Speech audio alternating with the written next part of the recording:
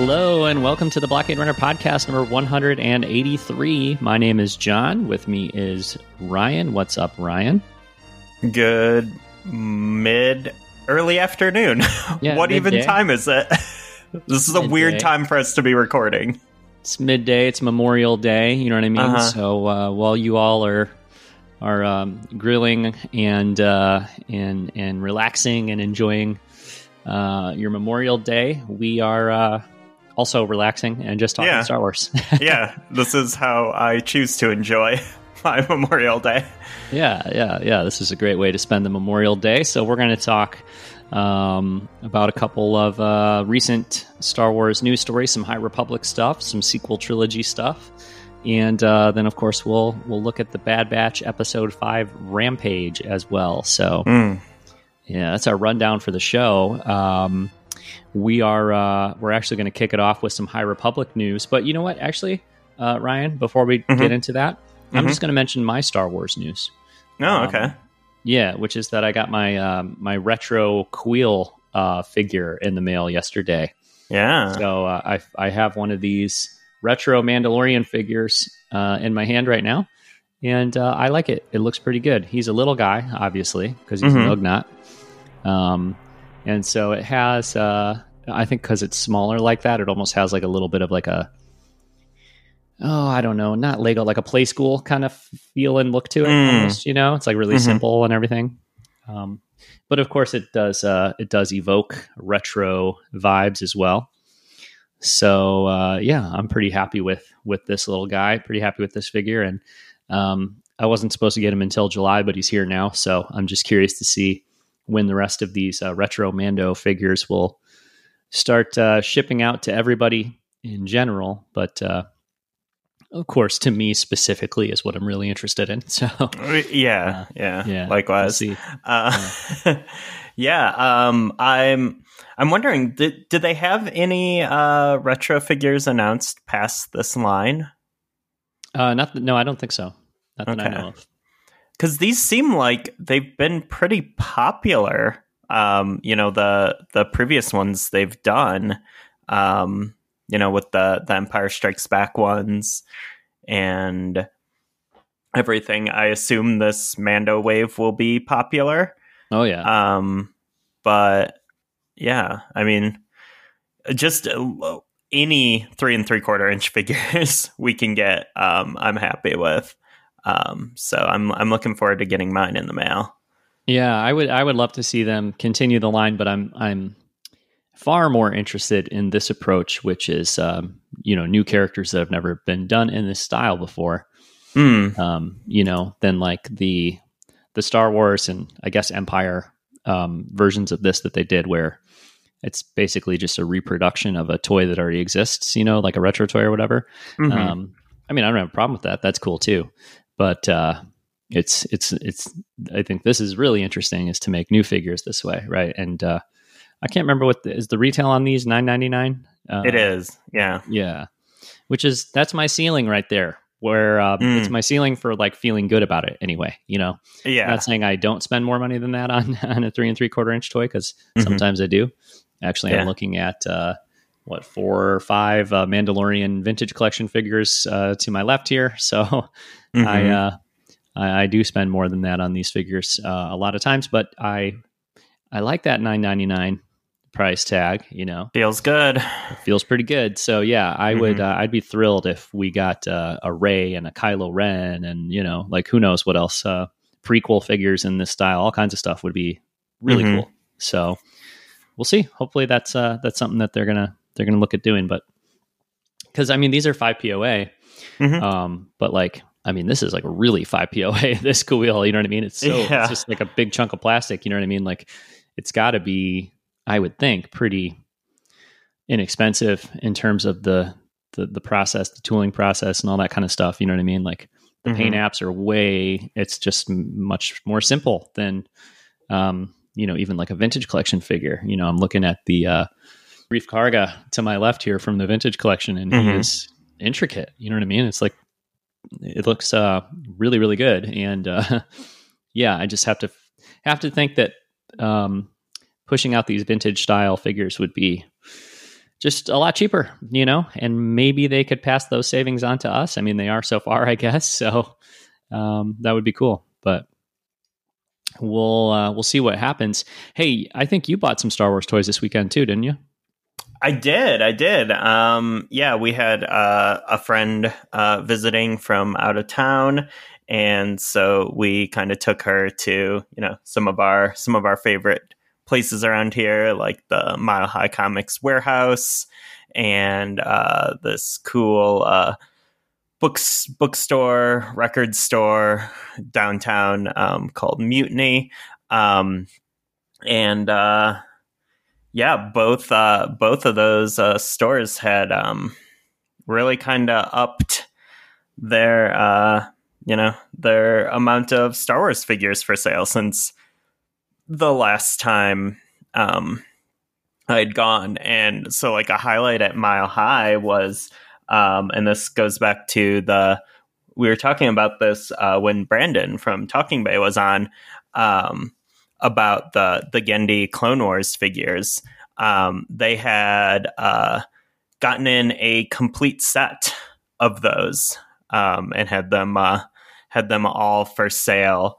And I had a few of them already, but I was able to get a Dirge finally, which is it's a little beyond what I generally pay for 3 3/4 inch figures, but it's also like, this was a very unique style of figure at a very unique time. It probably isn't going to get like a reprint anytime soon. I mean, never say never, but that doesn't seem to be on the horizon anytime soon. So I was okay kind of paying a premium for it. Right. And then I just did my usual, Power of the Force 2, Episode 1, Shadows of the Empire runs and grabbed a bunch of $5 figures there, filling in some more gaps there, as I more often do with buying at local shops. So that was cool. Definitely added some cool, fun things to my shelf. And then Lindsay and her friend yesterday went to another store in Denver. It's one I'd never been to before, called 5280s.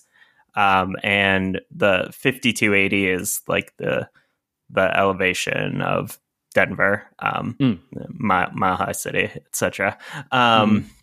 But it's like 5280s, and it's a store that deals exclusively in like 80s memorabilia. So, and like 80s adjacent, I guess. But that kind of style. So like they have a bunch of like, Lindsay was showing me pictures and stuff that they had like, hey, here's like 80s WWF figures, like that sort of thing. Here's like concert posters, whatever. But then naturally they had like a huge Star Wars area. Right. And so, yeah, she was like taking pictures of like the stuff here, and there was like some pretty cool stuff in there. There, just like some of the, books and records and trading cards and like all kinds of stuff. So, yeah, she ended up picking up for me a Bib Fortuna figure from Return of the Jedi. So in 1983, Kenner Bib Fortuna. That's a timely pickup right now too. It is. We'll have more about Bib Fortuna later in the episode. Yeah. And then a book and 7-inch, like a kid's storybook, and with the 7-inch record. And yeah, the book and the record were in pretty good shape from the mid 80s. It's called Droid World, The Further Adventures. I don't know. Are you familiar with this particular children's book? No, I was going to say the picture book with a 45 record is something you see a lot. Mm-hmm. I think usually like either the story of the movie or like I don't know, there's a couple others too that are I think like droid centric or Ewok centric maybe that aren't straight retellings of the movies, but yeah, those are pretty common. But I'm not familiar with the Droid World one specifically. I don't think I'd seen that really at all. Yeah, it was definitely new to me, and I read this story last night. I haven't listened to the record. The story is like just that kind of like off-brand weirdness of Star Wars kid stuff in the 80s. So it was pretty interesting, pretty fantastic, and just like another cool thing to have in the collection. All right, well, let's get into the recent updates about Star Wars: The High Republic. Of course, the third episode, right, of the Star Wars: The High Republic show aired on YouTube earlier this week. So, or I guess last week now. And there were a few announcements in there. First one is Star Wars: The High Republic Trail of Shadows comic series. This is a mini series that is going to be written by Daniel Jose Older with art from David Wachter, colors by Giada Marchisio, and cover art from David Lopez. And it's like a kind of mystery fiction Star Wars story set in the High Republic.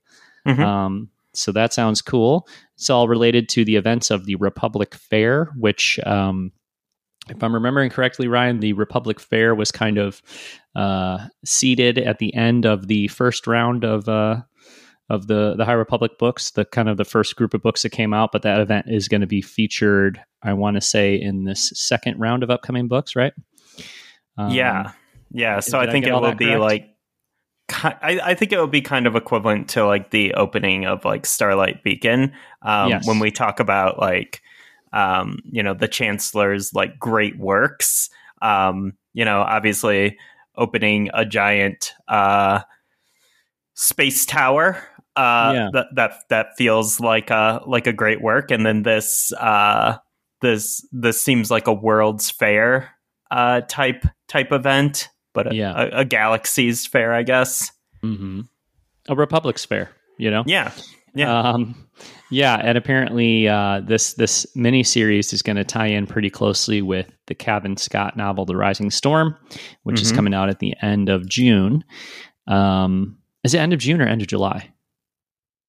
I think, or I want to say like one of the books is coming out very end of June. The other ones are coming out like early July, mid-July. June 29th. For The Rising Storm? Mm-hmm. Okay. All right, cool. Well, that is going to come up pretty quickly. That'll be here in 2 shakes of a lamb's tail. But yeah, so it's going to tie in closely with that. It's sort of a mystery type thing. And the most interesting kind of reveal or comment from this article from StarWars.com, which of course will be linked to in the show notes, is that the duo, the characters, the Jedi characters featured in the comic, have definite Mulder and Scully vibes of the X-Files. So that's pretty interesting. I like that idea quite a bit. Yeah, I love this conceptually. I think did we see like Star Wars detectives in the EU? Oh, I just feel like we saw everything in the EU, but I can't think of an example at the moment, Exactly. It like feels like something that would have happened, but maybe not something that was like doubled down on as much as like this. And I think that's a really cool, it's just a really cool premise. I'm a huge fan of like I don't love like detective stories really. I have like an appreciation for like film noir and some of the classic like hard-boiled stuff, but I really like when it like they do detective stuff within genre fiction. Like I'm a huge fan of like Jessica Jones in the Marvel comics, and then also like they X Factor was like or is still like mutant detectives, and I think that's always really, really fun and really, really cool. It's like it's different than just like the, I think in the Marvel comics it's different than just like the big giant superhero stuff. And here I think it will be different than like the big giant like Jedi battle stuff. And obviously like also like I'm a fan of Batman as well, which I guess is probably the most famous superhero detective. Sorry, Jessica Jones, but yeah, I think I love that sort of like that genre crossover. I think it works really well, and it's something we just haven't seen a ton in Star Wars. Yeah, I think that sounds really, really fun. The article even, uses terms like pulpy and noir and things like that. So, it was like I was reading through this article about the comic, and they mention mystery vibes here and there. They bring up the X-Files thing, and it's like, okay, cool. But yeah, they straight up kind of get into, like I said, using terms like pulpy and noir and things like that. So I think we can definitely expect to kind of feel those vibes, because sometimes that stuff, creators or interviews or whatever promotion will discuss those things, and then you actually consume the media and you're like, nah, I mean, I guess that's there. You know what I mean? Yeah. After reading this article, it really feels like that is, kind of the focus. So should be really fun. I'm definitely looking forward to that. So I'm trying to keep up with all the High Republic stuff as far as comics and things go. So I will definitely plan on getting this.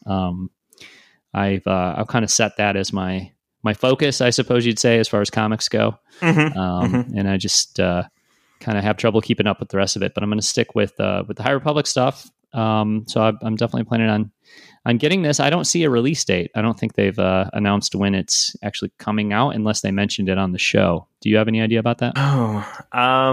I watched the show and I read all these articles, and I still don't know a release date. It doesn't say a date in the article, so I bet they're just kind of holding on to that. But I would think maybe like August, September. I don't know how long they usually, like how much lead time there is before when they announce something like this and then release it. But yeah. I mean, they have they have like, here's a variant cover.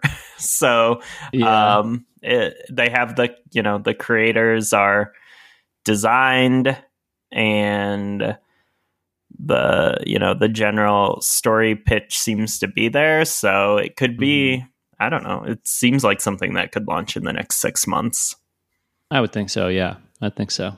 Well, especially just because it's tied into that book that's coming out this summer, so yeah, it's kind of strange to do a comic series tie into a book and have it release, a year later or something, even 6 months later. I feel like it's probably soon, but we'll see. Probably a reaction to the fact that the initial issues of the High Republic sold like crazy, so they're like, hey, let's get some more of this High Republic stuff out there.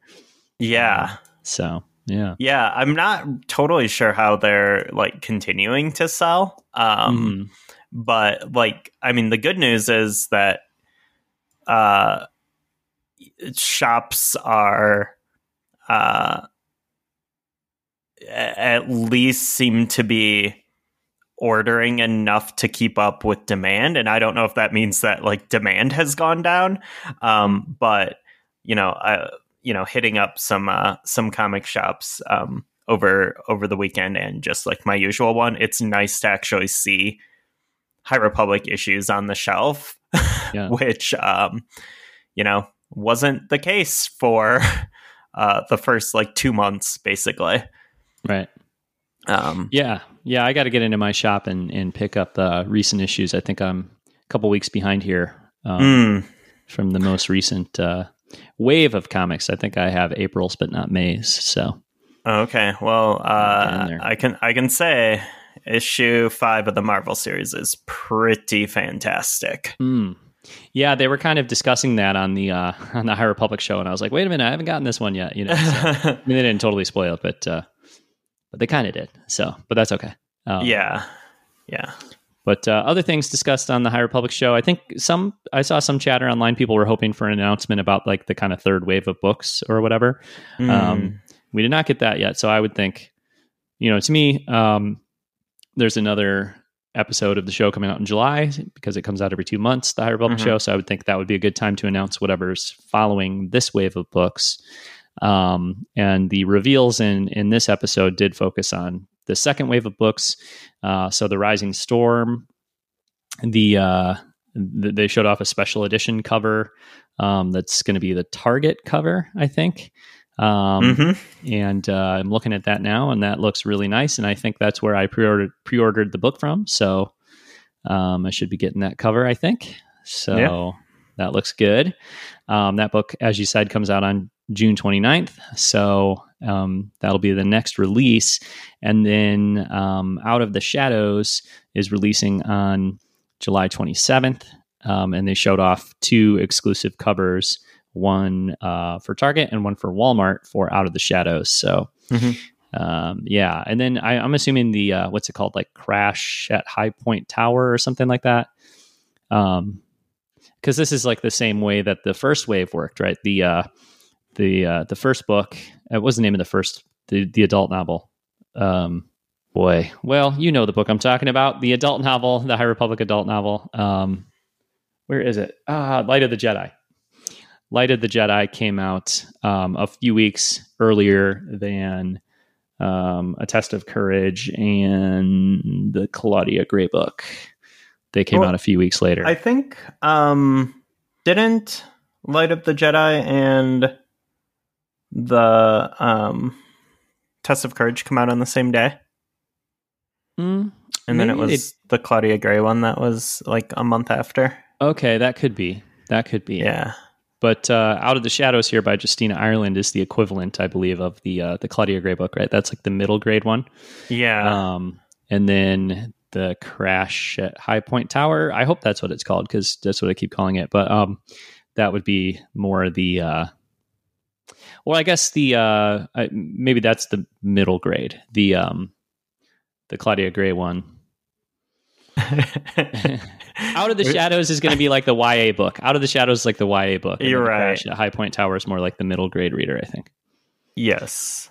So that one might be coming out on June 29th too. There's really no way to know, but that could be coming out on June 29th. But it's following a similar pattern anyway to the initial wave, which is the adult novel, maybe the middle grade novel come out, and then they give us a couple weeks to get those read, and then they'll put out the young adult book after that. So yeah, June and July. Race to Crash Point Tower is June 29th. Okay, so it's the same pattern. It's the adult novel in the middle grade, and then give us a couple weeks, and then the YA. So yeah, I want to know about is when are we getting the Great Jedi Rescue equivalent of this line? Yeah, the picture book, the paperback picture book. Because I legitimately love that book. I think it's so fun. And it's really good too if you ever just want to like catch up on the story of Light of the Jedi. You could just pop that open and hit the key kind of plot points there. Yeah, quickly. Yeah, and like 2 minutes later, you got it. Yep. The other thing, stickers. It has stickers. So. It does. That rules. I hope they do more of those. I haven't seen one announced though, which is kind of a bummer. Yeah. But we do have also then in August, the Monster of Temple Peak. Remember that? The High Republic Adventures from IDW? Yeah.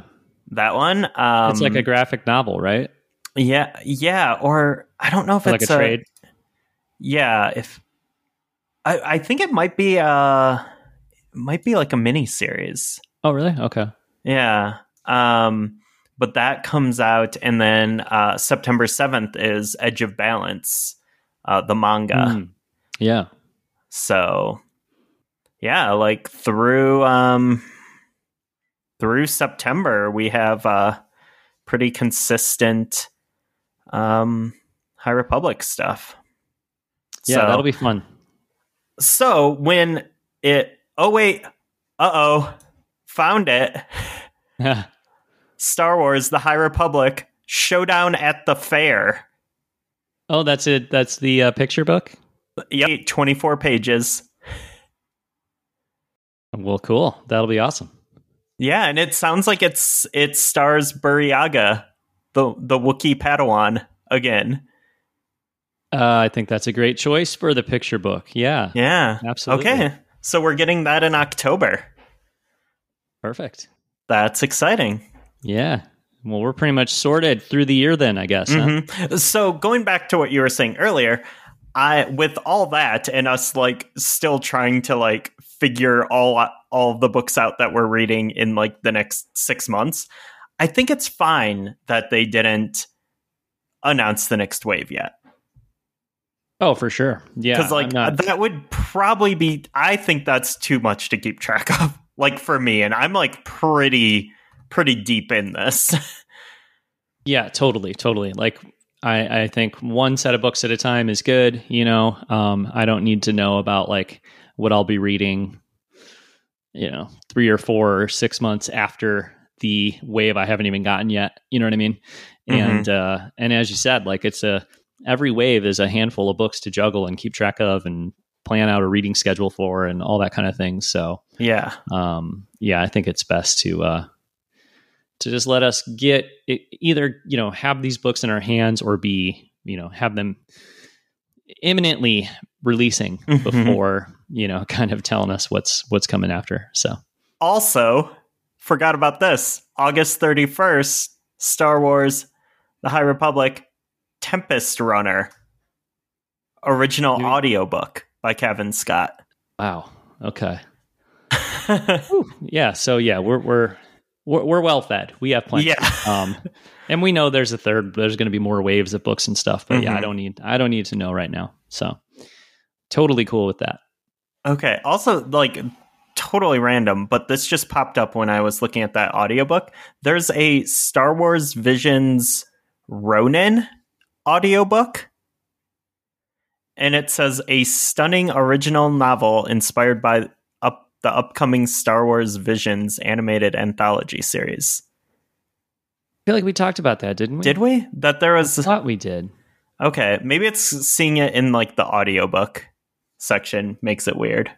But yeah. Okay, so there's a Visions novel that's also getting an audiobook. Whew. Boy, it's a lot. It's a lot, yeah. It's a lot, yeah. Yeah, so, thankfully they haven't really been releasing too much in the way of new... I shouldn't say thankfully, but just in terms of keeping track of things, they haven't been releasing too much in the way of new Star Wars books outside of High Republic, except for the Thrawn books. Thrawn and Alphabet Squadron, which we're not hip to. We haven't really been reading those series, so... No, yeah, I've read the first Thrawn book. Same. Of what will be at least 6, right? Because there's the Thrawn Ascendancy thing, that's a trilogy. And the previous Thrawn trilogy. So I'm like 1 out of 6 into that one. And you read Alphabet Squadron, though, didn't you? I read the first one. Okay, so you have 2 more of those to read.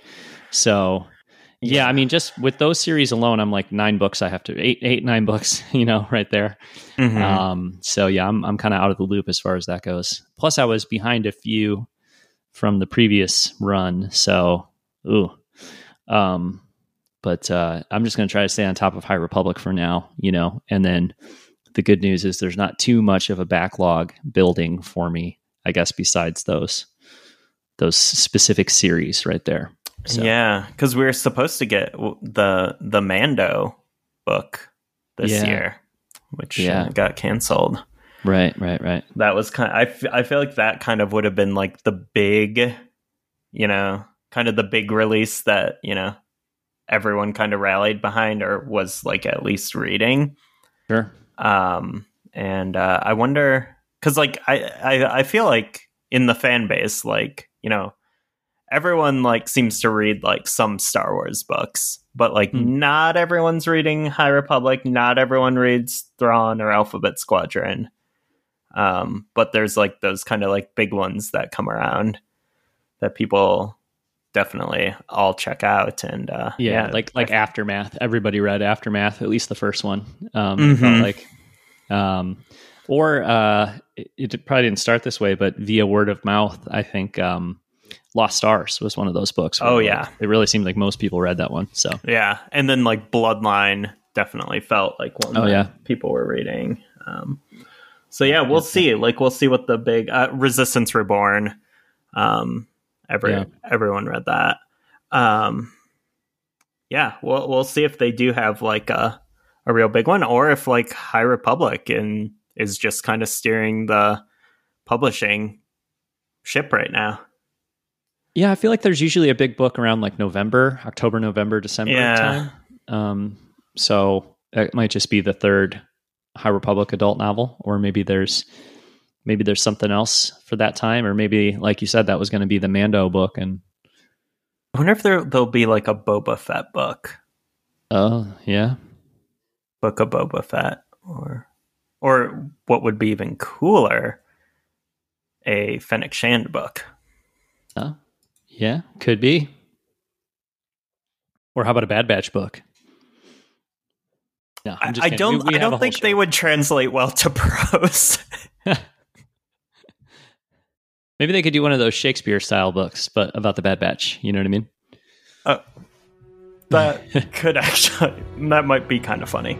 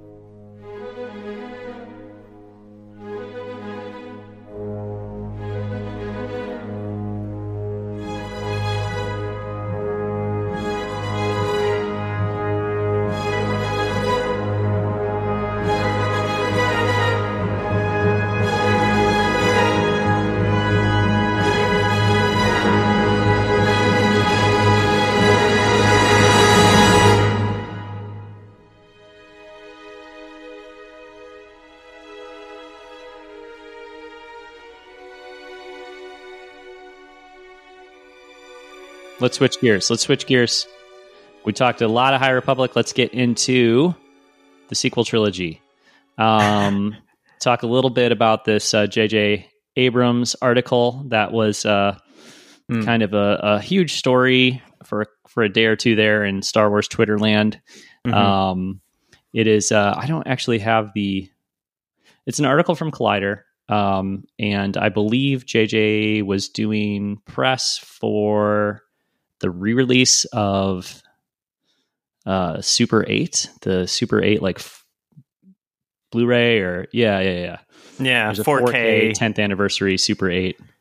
Yeah. Which I should go back and watch that movie again. I watched it once and I liked it, but it's been a long time since I've seen that. Have you seen that movie, Ryan? I saw it when it came out. I didn't love it. Okay. Yeah. Okay. Well, anyway, Collider took the opportunity to ask, this is author Adam Chitwood, ask about the sequel trilogy and the concept of having a plan or not having a plan going into it, things like that. And the article now is called J.J. Abrams Reflects on Star Wars and When It's Critical to Have a Plan. It did have a different title previously. So, and I know I kind of took issue with the original title. I saw a few other people did as well. But it sort of said like the title. I could probably go. What was the original title? Yeah. Let me see if I can look it up and I'll cut this, I'll cut the dead air out, but I know I texted it to you, I think, right? Because we were talking about it. Yeah. Which is why you sent me a wiki. Oh, okay. I can entry. I got it. J.J. Abrams acknowledges it probably would have been better if they had approached the Star Wars sequel trilogy with a plan. Yeah. So that was the original title, which I think was a pretty reasonable conclusion to make about what he was saying in these comments, but it's not something he literally said. So I think that's why they changed the title. But let's just look at the quote from JJ, because I think it's pretty interesting. The question, the author writes, I asked him about this creative handoff. Specifically, does he feel the Star Wars trilogy would have benefited from having a plan from the very beginning? In answering, Abrams drew from his wealth of experience in television. So, JJ said, I've been involved in a number of projects that have been, in most cases, series that have ideas that begin the thing where you feel like you know where it's going to go. And sometimes it's an actor comes in. Other times it's a relationship that's, as written, doesn't quite work. And things that you think are just going to be so well received just crash and burn. And other things you think like, oh, that's a small moment or that's a one episode character suddenly become a hugely important part of the story. I feel like what I've learned as a lesson a few times now, and it's something that especially in this pandemic year, working with writers has become clear. The lesson is that you have to plan things as best as you can, and you always need to be able to respond to the unexpected. And the unexpected can come in all sorts of forms, and I do think there's nothing more important than knowing where you're going. So that's the first part of his response, which is, I think, a carefully stated response to the question, which is kind of like, oh, it can be good when, things don't go as planned. And other times it can be really good when they do go as planned. But obviously he ends that statement by saying, I think it's really important, or there's nothing more important than knowing where you're going. So I think that's something that a lot of people kind of responded to. And then he continues by stating, there are projects I've worked on where we had some ideas, but we hadn't worked through them enough. And sometimes we had some ideas, but then we weren't allowed to do them in the way we wanted to. I've had all sorts of situations where you plan things in a certain way and you suddenly find yourself doing something that's 180 degrees different. And then sometimes it works really well and you feel like, wow, that really came together. And other times you think, oh my God, I can't believe this is where we are. And sometimes when it's not working out, it's because it's what you planned. And other times when it's not working out, it's because you didn't have a plan. Interesting. And then finally, he says, you just never really know. But having a plan, I have learned, in some cases the hard way, is the most critical thing, because otherwise you don't know what you're setting up. You don't know what to emphasize.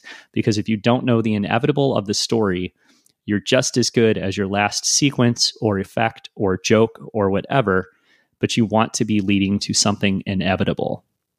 And I thought that was like the most interesting part of it, really, just from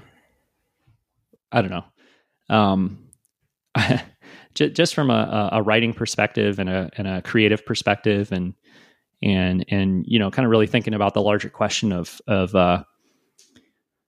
what's important when approaching, telling stories like this, which is obviously not something that I personally do. So, but just from an observer standpoint, like I think that is the maybe most useful or most kind of important part of his response, is just saying, like, when telling these kinds of stories, there should be something inevitable that you're leading to, and specifically to say, like, if you're not leading to something inevitable, you could have a really cool sequence or a really funny joke or whatever, but kind of what's the point if it's not leading to something inevitable? And it's I guess it's hard to imagine that a filmmaker, writer, whatever, could be leading to something inevitable if they don't know how something really is going to end, right?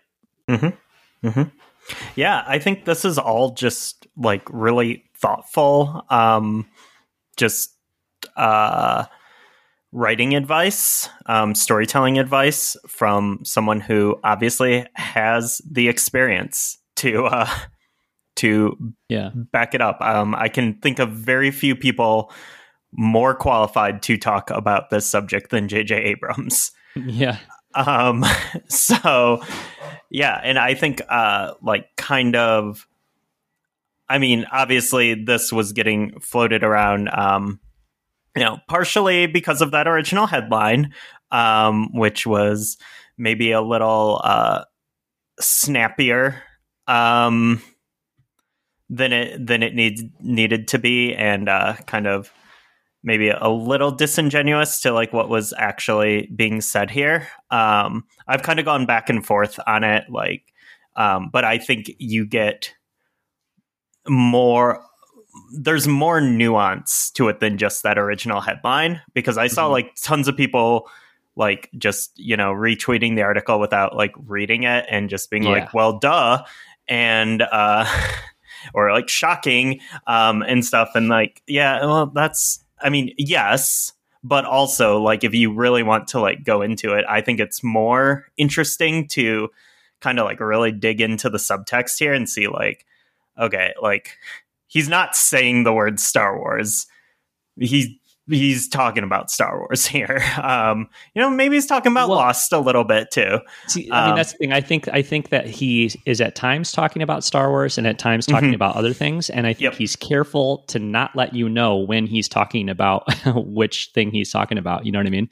So, which is like a little frustrating, I guess. But at the same time, it's one of those things where it's like, well, it's hard to really, it's easy to kind of feel like we know what he's kind of saying about the sequels, but it's hard to really definitively say we know what he's saying about the sequels. You know what I mean? So right. Yeah. I mean, I think we can take some pretty educated guesses, or and if we're like wrong about that, like, hey, it's just us, taking something that doesn't have anything to do with Star Wars and making it about Star Wars, which is what we do. So whatever. I thought, like, just so thinking about the sequel trilogy, there's a few things that stood out to me. So the first part where he says,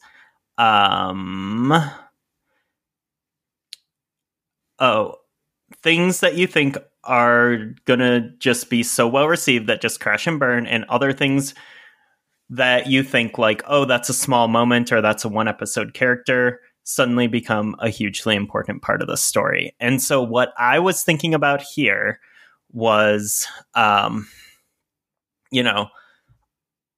don't know, we don't know JJ's original plan for the sequel trilogy, like how he envisioned the sequel trilogy if he had directed and co-written all of the films, because he was never planning to do that.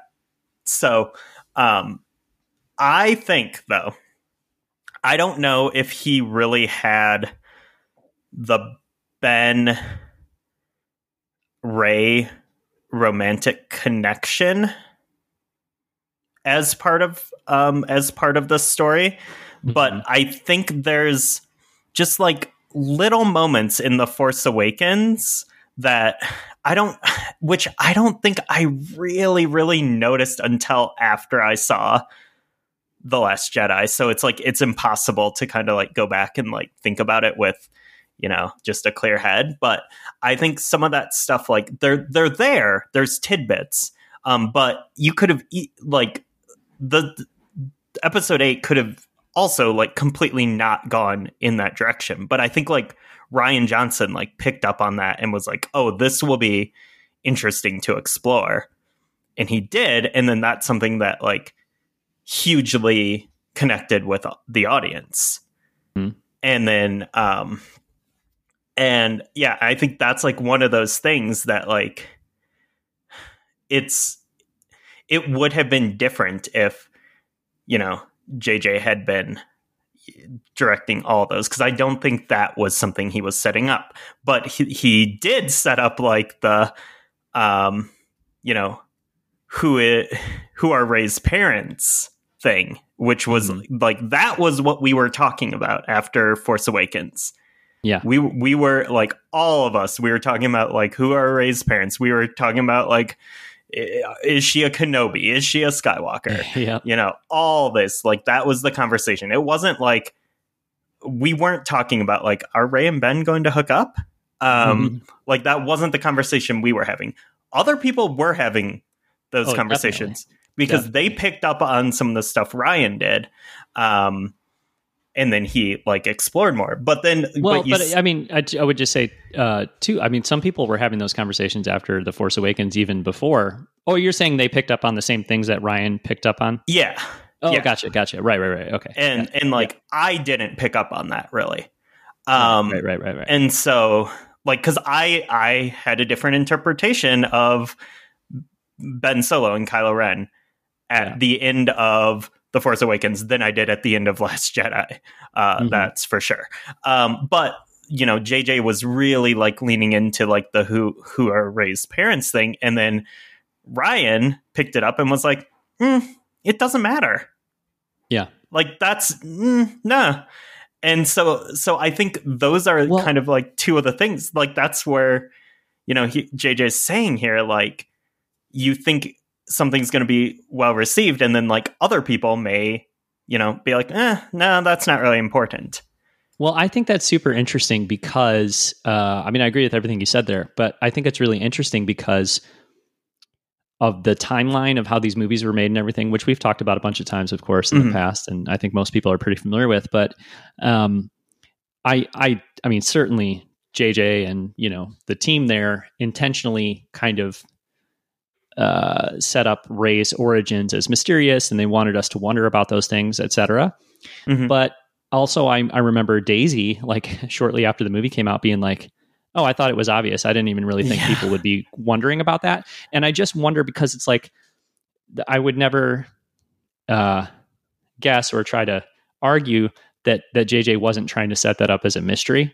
But then I also wonder if, because you make a thing and then you put it out in the world and then you see how people react. I also wonder if they understood how much we would focus on that. You know what I mean? I mean, I could see it either way. They probably did, but at the same time, it could have been a thing where it's like, oh, wow, I didn't realize people were going to react to it that way. You know what I mean? And then Ryan writing The Last Jedi, you know, I'm sure he was like looking at that and thinking like, yeah, it doesn't really matter who her parents are. And actually, he talks all the time. I've heard him say this many, many times, that like he just looked at each character and thought what would be the most challenging thing for them. And I think the reason he, you know, wrote Rey to be Rey No One or Rey from Nowhere or whatever is that he thought that will challenge her as a character. That's going to challenge her more than any actual answer to that question could. You know, he stated that a bunch of times. So, but he didn't have the benefit of, or maybe it's not a benefit, maybe it would have been a distraction, but he didn't have the cultural reaction to The Force Awakens. It didn't exist yet when he made these decisions. You know what I mean? Like he wrote that script for The Last Jedi before The Force Awakens even came out. So, you know, as you said before, he's just reacting to the script and I guess dailies, you know what I mean, and stuff, but he hadn't even seen, like he couldn't even react to The Force Awakens as a finished film, let alone react to the reaction of audiences. You know what I mean? So that's just something really interesting, because it's like, well, what would Rian Johnson's Last Jedi look like if he wrote it 6 months after The Force Awakens came out and knew how we all reacted to it? You know what I mean? Right. But I don't think it would be better, but I'm just saying it would be pretty interesting. Yeah. And like, he didn't ignore the parentage thing. It's part of the story. It's just not, it may not have been what people were expecting, speculating, obsessing over with it. And to be fair, like they had the opportunity to, they could have gone back and changed it. That movie was finished ahead of schedule. Like they could have went back and, you know, been like, okay, we need we need her to be a Kenobi. Like, yeah. And, you know, they, Disney chose to respect the original vision, which I think is good. And I think they made the right call on that. Yeah. And I think that's Kathleen Kennedy. Yep. You know, judging her by her own statements, I think that's her whole, you know, because there's obviously at the root of this whole discussion and the reason this article got as much attention as it did is the question of, you know, I guess the question is, should everything have been planned out way ahead of time? But then the other question is, should it have been one person kind of guiding this all along instead of having two different filmmakers, originally intended to be three different filmmakers, you know? And what she has always stated is like, I wanted to find people with unique visions and great, really talented filmmakers, and I wanted them to tell the story that was personal to them and the story that they wanted to tell, rather than be like, hey, me and the other higher ups, we've got we've got it cooked up. This has to happen, this has to happen, this has to happen, and you go make it. Obviously, that's not really the direction they took, and people have different feelings about that. I guess it's a complicated thing, But I certainly appreciate the fact that instead of hiring somebody like Rian Johnson and saying, oh well, look, you gotta make her a Kenobi, or whatever, they were just like, we trust you to tell the best story. You know what I mean? And if you think that's going to be the best story to tell, then tell it. Yeah. And I think like ultimately, I think the lesson learned here, kind of just, from my perspective, is the approach that they took. I think the approach that Kathy Kennedy took of like I'm going to pick the best filmmakers and storytellers and letting them make the film that shows what Star Wars means to them, or what they see as the future of Star Wars. I think that is the right plan. And I hope, and that seems to be continuing, knowing the projects that we have announced in the future. I think for a trilogy, though, I think the best approach is probably to have the same person, kind of spearheading, directing, or directing or writing, or both, those films. Or doing something that's more of like more deeply collaborative. Yeah. Like what's happening with like High Republic, where like those people just like are living this together, the creators, and they're like, everything is like connecting and tying together because they're all like, they know exactly what the other person's doing. So they're like adjusting their stories to like fit that. So I mean, I think I think that's a great point. And so often when we talk about this question, this debate or whatever, it's like, not having the same person do all three movies, ruin the sequel trilogy, or, no, it was totally awesome. Like, or actually maybe like the approach they took could have been great. And if they just adjusted it slightly, you know what I mean? And if things had worked out a little differently than they did, because I think the collaboration part would have been key, I say that as somebody who actually really loves all three sequel movies, and I love the sequel trilogy, and it works pretty well for me as one story. But I know obviously even within like our kind of close friend group or whatever, there's quite a few of us who don't feel that way. You know what I mean? Yeah. So it's divisive for sure. Including myself. Yeah. It's divisive, but like overall it works for me. But I just think like JJ and Rian Johnson, like had they known that JJ was going to come back and do the third one, I just think the process would have probably been pretty different in terms of they would have been talking more. But it's like, the way it worked out, like JJ, kicked it off with The Force Awakens. He did it on a pretty tight schedule. He didn't have all that much time for that movie or The Rise of Skywalker. But he did it on a pretty tight schedule. He made a great movie in The Force Awakens. And then I think he was happy to kind of pass it off to Ryan and be like, all right, now you take this and run with it. From all accounts, he loved what Rian Johnson did with it. But never, kind of thought he was going to come back and tell that third chapter. So it would have just been I think it just would have been so helpful if that had been known all along. And it's obviously impossible for that to have been the case because it wasn't even supposed to happen. But had that been known all along, I just think like those two filmmakers could have, probably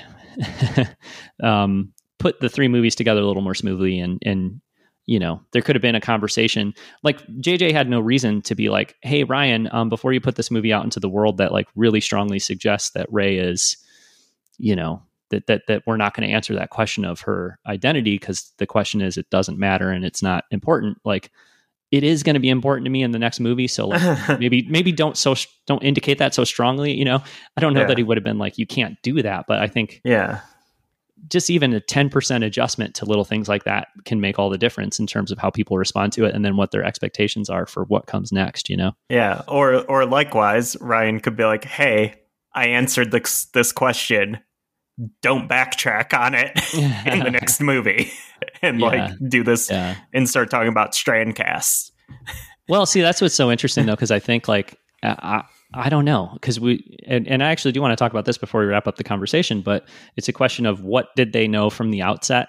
Because like so much of his answer is like you think you know things and then you change it based on how people react, right? Or based on an actor's performance or whatever. A really obvious example of that is Poe Dameron, who was supposed to die in The Force Awakens, and he ended up becoming like really a third kind of protagonist, key character, or whatever. I mean, not a third protagonist because like Rey and Kylo Ren or Ben, whatever.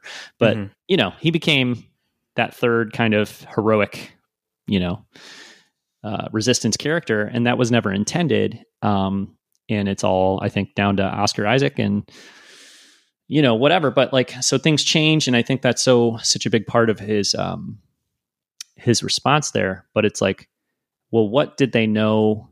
What were the kind of like the pillar components of the storytelling and the story that they did kind of have worked out in 2013, 2014? And then what are the things that they, you know, felt comfortable exploring through the storytelling and through the process? Because that's another component of this whole debate and conversation that I feel like we don't really, we're not specific enough about, you know, is that like, because they didn't know everything that was going to happen in the end, that is not equal to there was no plan, you know? Because I think there was a plan for some things. For instance, Adam Driver will say, when I met with JJ to talk about even taking the role of Kylo Ren, we talked about where it was going to conclude, what the arc was for the character. Like that, I think that was understood from the beginning. You know what I mean? And so that's not the same as they didn't have a plan. You know what I mean? And I think the same is kind of true for just my personal, you know, hypothesis or whatever. I think Rey Skywalker was the idea from day one, you know, in terms of like, she doesn't have a last name. We're setting up this big mystery about who she is, but whether she was related to this person or that person or whatever, I think the ultimate kind of ending was going to be, I'm going to take on that name, carry on that legacy, whatever. That's just my personal hunch or whatever, but I think that was the case. Yeah, and I think that works with both, you know, Ryan's answer to her parentage and then JJ's later answer to her parentage. I think like it still works both ways, because if she was, you know, Rey nobody, then she was raised by her adoptive parents, you know, Luke and Leia. And then if, you know, but then also like, if she's Rey, son of clone, granddaughter of Palpatine, like she also can just be like, ugh, no, thank you. And just like utterly reject that and be like, no, this is my family. And that like works too, even though it's like a little clumsy on the way. Right. And so, yeah, I think exactly that. And I think, but I feel like, and this is one criticism that I would have of The Rise of Skywalker, you know, one of multiple, but it's a movie I really love. I feel like the Palpatine stuff is maybe one part feeling a pressure to like kind of have a big answer to the question of who Rey is, because of like the fact that, like you said earlier, that's what everybody was talking about after The Force Awakens, you know? And as a fan watching the movies, like by the time The Last Jedi came out and I watched and loved that movie, I personally didn't care about that anymore. You know what I mean? Like that totally didn't matter to me. but I think like if I was the guy who made that first movie, I might be like, ooh, I made that movie and I set up that question and then everybody was talking about it and everybody cared about it, you know? And then compounding that is the fact that like, I mean, as much as I think The Last Jedi is like practically the best Star Wars movie, there was a lot of vocal, you know, pushback to it. So I can see being in that position and thinking like, okay, well, Rey Skywalker is my end goal. but I did set up this big question. And also the original trilogy has this precedent of like big surprise moments, you know what I mean? Where it's like, there's a reveal about lineage or whatever. And like, you know, just feeling like a pressure or I don't know, a belief that that's something that you should include. I think that was a misstep. Obviously, I don't think it was necessary. But I feel like, I feel like that's one of those things where that wasn't planned. I don't think that was a plan. And actually, I think they probably were like, I don't know, we're going to do something wild in these later movies, but we'll figure it out as we tell the story. So that's a pretty valid, to me anyways, I think that's a pretty valid moment where we could say like, no, you know, having the plan would definitely maybe been better. But I don't know, it might have made The Last Jedi worse though. Like if they had the plan all along, like, oh yeah, Palpatine is going to be this thing, this reveal in episode 9, then that might have just kind of, I don't know, constricted Rian Johnson with telling the story he did in The Last Jedi, which is better for not having any awareness of that Palpatine crap, I think.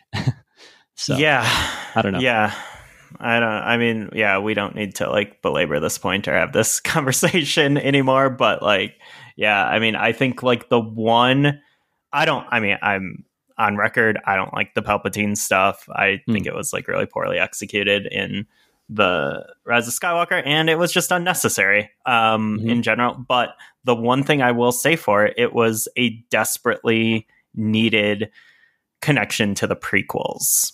And that is something that does kind of bum me out about the sequel trilogy is, you know, for being part of, you know, the end of a 9-part saga. It's kind of weird that they completely ignore the first 3 parts throughout, and that kind of bums me out. Yeah, although, I mean, yeah, for sure. But at the same time, like, I actually think episode 9 suffers from feeling like I wish that movie could have been made and received, but even just made by like JJ and crew, without a pressure of like, well, since this is the last one, we have to like make it, because he talked about that all the time. Like, oh, this can't just be the end of the sequel trilogy. Right. It also has to be the end of the saga. And it's like, it would have been probably way better if you would have just been like, no, I'm just making the 3rd of 3 movies, and it doesn't have to like take on this additional weight of like wrapping everything up, you know? Because and that was something that was added between Last Jedi and Rise of Skywalker. That was not the way we were looking at that movie or the sequel trilogy prior to like JJ coming out and saying that. Yeah. Like we weren't thinking about it being like this is the 9-part saga that's getting wrapped up. It's unfortunate too, because like, come on, like whether it's 10 years from now or 20 years from now or whatever, it's probably not going to be the end of a 9-part saga. It's probably going to be a longer saga than that. So it would have been real nice if that wasn't a concern. I hope so. I hope it's a 12-part saga in our lifetime. That would be cool. And I have one other. Oh, sorry. But just related to this, like that I think is a key time where it's like, because that was something that was kind of JJ sort of took on, you know, when he came back to do episode 9. And I don't know if he just got caught up in hype or that's just like the way he, you know, saw it. But like, that's one of those things that, you know, if it was going to tie together a 9-part saga, like there's no indication of that in, you know, episode 7. There's like one offhanded comment about, you know, Luke Skywalker talking about the downfall of the Jedi in episode 8. But like, otherwise there's really not any overt connections to the prequel trilogy. Yeah. And, you know, around episode 7, there was also a little bit of crap talking about the prequels, both from, you know, creators and audience. Well, because I think, I just got to get this in real quick, but I think that when The Force Awakens was coming out, the big question was sort of like, can we make Star Wars, can we change the perception of Star Wars and new Star Wars movies, you know? And I think that was really what they were worried about. And then I think The Force Awakens was so successful. Rogue One was so successful. Last Jedi was so financially successful, artistically successful, and so critically successful. Critically, and very successful with a lot of Star Wars fans. But then also, you know, not YouTuber successful. Not YouTube. Not conservative podcasters who had never talked about Star Wars. No, but they're successful. But just in my own personal culture wars, successful. Yeah, well, that's an element of it. But then even just in my own personal like interactions with normal people, you know what I mean? Like, that's the one that I get the most kind of, people criticize the most, or the most dissatisfaction with. Although it's interesting. It's an interesting question, because you have to say like, well, what came first, the chicken or the egg? You know what I mean? All the culture war stuff, and then that colors the way people interpret The Last Jedi, or, you know what I mean? Did they, whatever. But my thing is that like, by the time they got to making these later movies in the Disney era, the question was already answered of like, can we bring Star Wars back? Can we make Star Wars cool again? Like, whatever. Like, I don't think the concerns and the pressures were the same as they were in the Force Awakens era. So I think that just influenced the process too. You know what I mean? Because there was no way they were going to be trying to like tie in prequel stuff when they were making the Force Awakens. You know what I mean? There was no way. Like, I think and it's unfortunate, but I just think that's the reality. They were not looking to connect. It would have been like box office poison to like have like a Gungan show up in like a teaser or something. But then retroactively though, when you have JJ being like, oh, this is going to tie together all 9 movies, like, then that just doesn't work. Cause like you didn't like plant those seeds early enough along for it to like make sense. I think that was a misguided goal with episode 9 to try to, I mean, personally, I think there's a couple little fun things in there, like, to hear certain voices in that final sequence that are prequel voices. I mean, that's cool. Or to have, what else there's a couple little things in there, you know what I mean? And like, yeah, that's cool. But like, I don't like, personally, conceptually, I don't like the idea that like you have The Force Awakens and you have The Last Jedi and they really don't touch on the prequels at all. And then all of a sudden in episode 9, a movie that's set 60 years after the prequels or more, or something like that you're going to then all of a sudden like be like, hey, it's prequel vibes all over it. It's just like, it feels like it would be kind of, if they had really gone hard on that stuff, that would have been maybe a little ham-fisted or whatever anyways. You know what I mean? At that point, it's like, you didn't really connect these movies to the prequels. So like, let's accept that and then just make the best movie we can instead of trying to, retroactively bring it all together, Yeah, especially like with all the subtext around Force Awakens, like practical effects, not CG. Even though like the prequels have tons of practical effects and the sequel trilogy has tons of CG, whatever. It's but like all that conversation and like Jar Jar's bones are buried in the desert, like all that crap. Like that was the worst. Yeah. Like then that was like, the worst moment of the entire like sequel trilogy lead up, like the whole cycle. That was the worst moment of all of it. Yeah. And so then like they like back themselves in a corner where like, well, now you can't put that stuff in there because you just like talk so much shit about it. Like, so like, and then, so it's so weird to be like, yeah, it's connecting everything. We love it all. It's all Star Wars. I think it would have been great if they would have just like, maybe it could have been cool if they would have just visited one prequel planet, in one of these movies. And that could be like pretty low key. You know what I mean? Like it didn't, well, actually, I don't know how they screwed it up so bad at the beginning of Rise of Skywalker with the Mustafar stuff. Because that right there is just a killer way to tie it all together. You know what I mean? Like the movie opens with Kylo Ren on Mustafar, but you can't tell until you read the visual dictionary. That's not a meaningful connection to the prequels. But at the same time, like how hard would it have been to shoot that or kind of design that in a way that it's just more overtly we're on Mustafar? You're just on a lava beach. Like, and like immediately you're like, oh, whoa. Like that, like if that has so much weight. If Kylo would have just hopped onto one of those like robot hovercraft skateboard things that you like cruise through lava, that you surf over lava on, like, to get from point A to point B, then I would have been like, there we go. The prequels are back. Why couldn't one of the keys, the code masters, what are they called?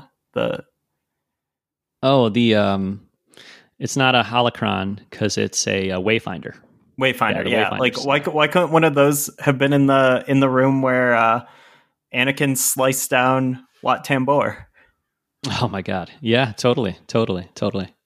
Yeah. No, I mean, honestly, like you just needed an establishing shot, that was Yeah. like a landscape that made it clear that you were on Mustafar, and they could have left the rest of the stuff the same, or they could have had the Eye of the Webbish Bog in there, which would have been cool, but apparently slowed things down too much. I don't know. Hey, but before we move on from this topic, one thing that I think is a super interesting example of this whole like, hey, sometimes you plan things ahead of time, and then sometimes you find that something worked or was more important than you knew that it would be or whatever, is the Han Solo scene in The Force Awakens, and then like bringing that back in The Rise of Skywalker. Yep. Because I'm sure when they filmed the Han Solo sequence, obviously in The Force Awakens, they knew they were doing a big time sequence and that it was really important and that it mattered. But at the same time, like I don't think there's any reason to think they thought like, but we'll also bring Harrison back and have him, kind of like echo the scene again in the last movie. But like, to me, that's probably the best. It might be my favorite part of The Rise of Skywalker, and like the best moment in The Rise of Skywalker to me. I love it. I really, really love it. And yeah. I just don't think it's something you could have planned. You know what I mean? I mean, you could have, but it's just like, it's one of those things where you find it along the way, and it works super well. Yeah, and I think it's something that like that would have been something that would have been top of mind for JJ because he shot the original scene. It probably, well, it wasn't because we know a little bit about it, but it wasn't top of mind for Colin Trevorrow, which is like another completely weird factor to think about, like how different the sequel trilogy would have been if Colin Trevorrow had written and directed the last movie. Yeah. And then you would totally have three disparate feeling movies, like even more so. And maybe that would have worked better than like the sort of half step that they took, or like the return. Possibly not, likely not. And it could have been an even bigger mess, but yeah, I don't know. It's interesting. It's been a long time. Yeah. It's been a long time since I've read that script. But I think my feeling at the time was that it really didn't have any kind of real connections to the story of The Last Jedi, but it did have more Rose, and it did have a more satisfying kind of arc for Finn, wrapping up Finn's story. So there was, but I mean, that's one of the things too that like it gets lost a lot of times in the conversations about these movies. I hated the Colin Trevorrow script overall, but then like there's also stuff in there that was really awesome. You know what I mean? Yep. And I think that's usually the case even with these Star Wars movies that we maybe don't like as much, or the things that, people, I don't think we do this ever. I certainly wouldn't want to think I do this, but like, people sometimes like super violently react to this stuff. Like, you know what I mean? It's like either the most incredible thing ever, or it's just like a total, ruined my childhood thing or whatever. And it's like, how people did to the prequels so much. Like it couldn't be like, for so many people, it couldn't be like, well, it's not my favorite Star Wars movie and it didn't totally work for me overall, but there's like a lot of great stuff in there. It's just either like, total wish fulfillment and my favorite thing ever, or I completely despise it, So, or just I probably like the refusal to accept things like, like, oh, that's not my canon or whatever, which is fine. You can also do that if you want. But like, for me, like, with Rise of Skywalker stuff in particular, like I just want to know, like, okay, well that happened. That's what it is. Like, I'm not going to like start a petition to remake the Rise of Skywalker. Like that's what it is. Like that's what happened. So like, where do we go from here? Like, and so like, I don't want to write off the sequels or those characters, because the characters are fantastic and there's like a really great story in there across the three films, just executed in different ways. But yeah, like for me, I just want to know like what's next. Like where can we do? Where can there be like a little bit of damage control, a little more explanations somewhere, in like other media and stuff, and then like, you know, let's like, I'd rather us just like keep pushing the story forward than being like, oh, well, that, because like, you know, when Star Wars stuff isn't like super well received, there's just like a tendency to retreat back into like the safety of the OT. And like, well, okay, we have this 2-day gap where I don't think we know what Luke Skywalker was doing. So next project takes place here. Like no one's going to be mad about this. We're going to have Luke Skywalker. He's going to swing a lightsaber. Okay, Star Wars is back, baby. Like, yeah. Yeah, and I would rather just be like, okay, well, yep, some of this is messy. Let's move on. And I think like, you know, I think the Clone Wars kind of did that for a lot of people with the prequels. Like people who were like kind of iffy on the prequels. I mean, like pretty much everyone loves Clone Wars at this point. And like, hey, guess what? That's the prequels. Like, yeah. So yeah, I don't know. Yeah, that's an interesting, you know, component of it. And then I think time is a pretty interesting a factor as well. It seems to be anyways for a lot of people as far as the prequels go. And obviously stuff like the Clone Wars helps with that. And, you know, video games and other, you know, kind of expanding the storytelling of the prequels through other mediums. But I also just think that, you know, the weight of expectation is lessened with time, right? And then, you know, sometimes people have a little bit different take on things as time goes by. I know that's how I felt, for instance, about Indiana Jones and the Kingdom of the Crystal Skull, which is it's not a movie I love, but no. When I walked out of the theater, I was like, oh wow, well that was a piece of trash, garbage movie, and it totally sucked, and I hate it, you know. And then I've watched it since then, and I'm like, I really like 70% of this. You know what I mean? There's just like another. Yeah. I have not seen that since I saw it in the theater and was like, that was a piece of trash garbage movie. I'm curious to hear what you might think if you were to rewatch it. Because yeah, I mean, it's just, I don't know. I think there's probably a lot of similarities to the prequels there where it's like, this isn't tonally exactly what I expected. You know, it doesn't look quite the same. It feels a little different.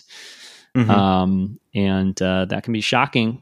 You know, it's probably closer in feeling to the original Indiana Jones movies than the prequels are to the OT, but still, so it surprised a lot of people. And time heals a lot of that for me anyways. Like when I have like that visceral kind of like, maybe violent's too strong of a word, but that like really negative reaction to something, like having some time away and coming back to it without those expectations.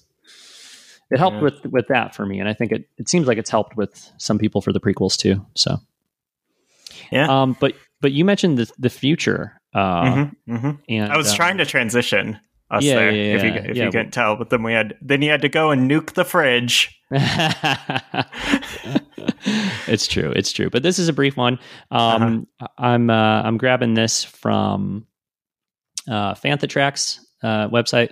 I think they maybe got it a little bit from the Resistance broadcast. So anyways, just trying to give some credit here to where this came from. But there's a quick Twitter clip of John Boyega talking about whether or not he would come back to do more Star Wars. And I think his answer might be surprising to a lot of people, just considering like kind of, you know, the conversation about John Boyega and Star Wars in the last like year plus maybe, that we help and we facilitate, you know. So whichever way, I'm open to the conversation as long as it's Kathy and JJ and maybe someone else. You know, if it's the team, then you know it's a no-brainer. Okay, so he refers to himself being open to the conversation and even concludes by saying it's a no-brainer. But in there he says, as long as it's Kathy and JJ or maybe someone else but the team. So I would take away from that you know, he's and he said when we were at Star Wars Celebration in Chicago, I think he's like, yeah, I'll come back. Like, for sure. Mm-hmm. I'm not closing the door on saying I'll never play Finn again. And then there's been different comments here and there. Like, I think you got to, you have to understand that people feel differently on different days, or sometimes you make an off the cuff comment without necessarily thinking about it a ton. Because I know somebody asked him about doing a Disney Plus show, and he's like, "Oh, no, I'm not coming back for TV. I'm doing a movie." You know what I mean? If I'm going to do Finn, I'm going to do a movie. But does that really mean he wouldn't do a Disney Plus show, or is that just kind of how he was feeling on that day or whatever? So, and obviously there was an important conversation too about him feeling sidelined and feeling like the overall kind of sequel trilogy didn't necessarily use the character the way he thought it would be, or he would be, and stuff like that. So it's a complicated thing, but I think it's cool to see that John Boyega is like, yeah, I would come back, and also cool to see him kind of say, especially after some of those difficult conversations about the way things all went down. Cool to see him say like, yeah, I liked working with these people that I made these movies with. I respect. I mean, obviously I'm reading between the lines, but I feel like if you say like, yeah, I'd come back if it's JJ or if it's Kathy, it's like saying like, I trust and respect these people and I'd be happy to collaborate with them again, So I think overall just a very positive kind of development if you're somebody who wants to see sequel trilogy stories go forward, if you're somebody who wants to see Finn's story continue. I mean, Finn's story is one of the things that you were disappointed with in The Rise of Skywalker, right? Yeah. Yep. I think just kind of like the role he played, he just seemed kind of like a sidekick, in the film for the most part. And then there was like the like weird, like, what is he trying to tell Rey thing, which when I saw the movie in the theater, I was like, are they like doing like I want to tell you I love you thing, or is this something else? And then like you read the novel and it's like, oh no, he wants to tell her that he's like force sensitive. It's like, well, I guess you can kind of get that from the film, but I didn't, and I know other people didn't as well. So that that just wasn't really well communicated. And then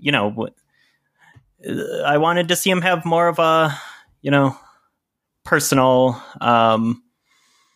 investment in the the stuff with the stormtroopers and everything.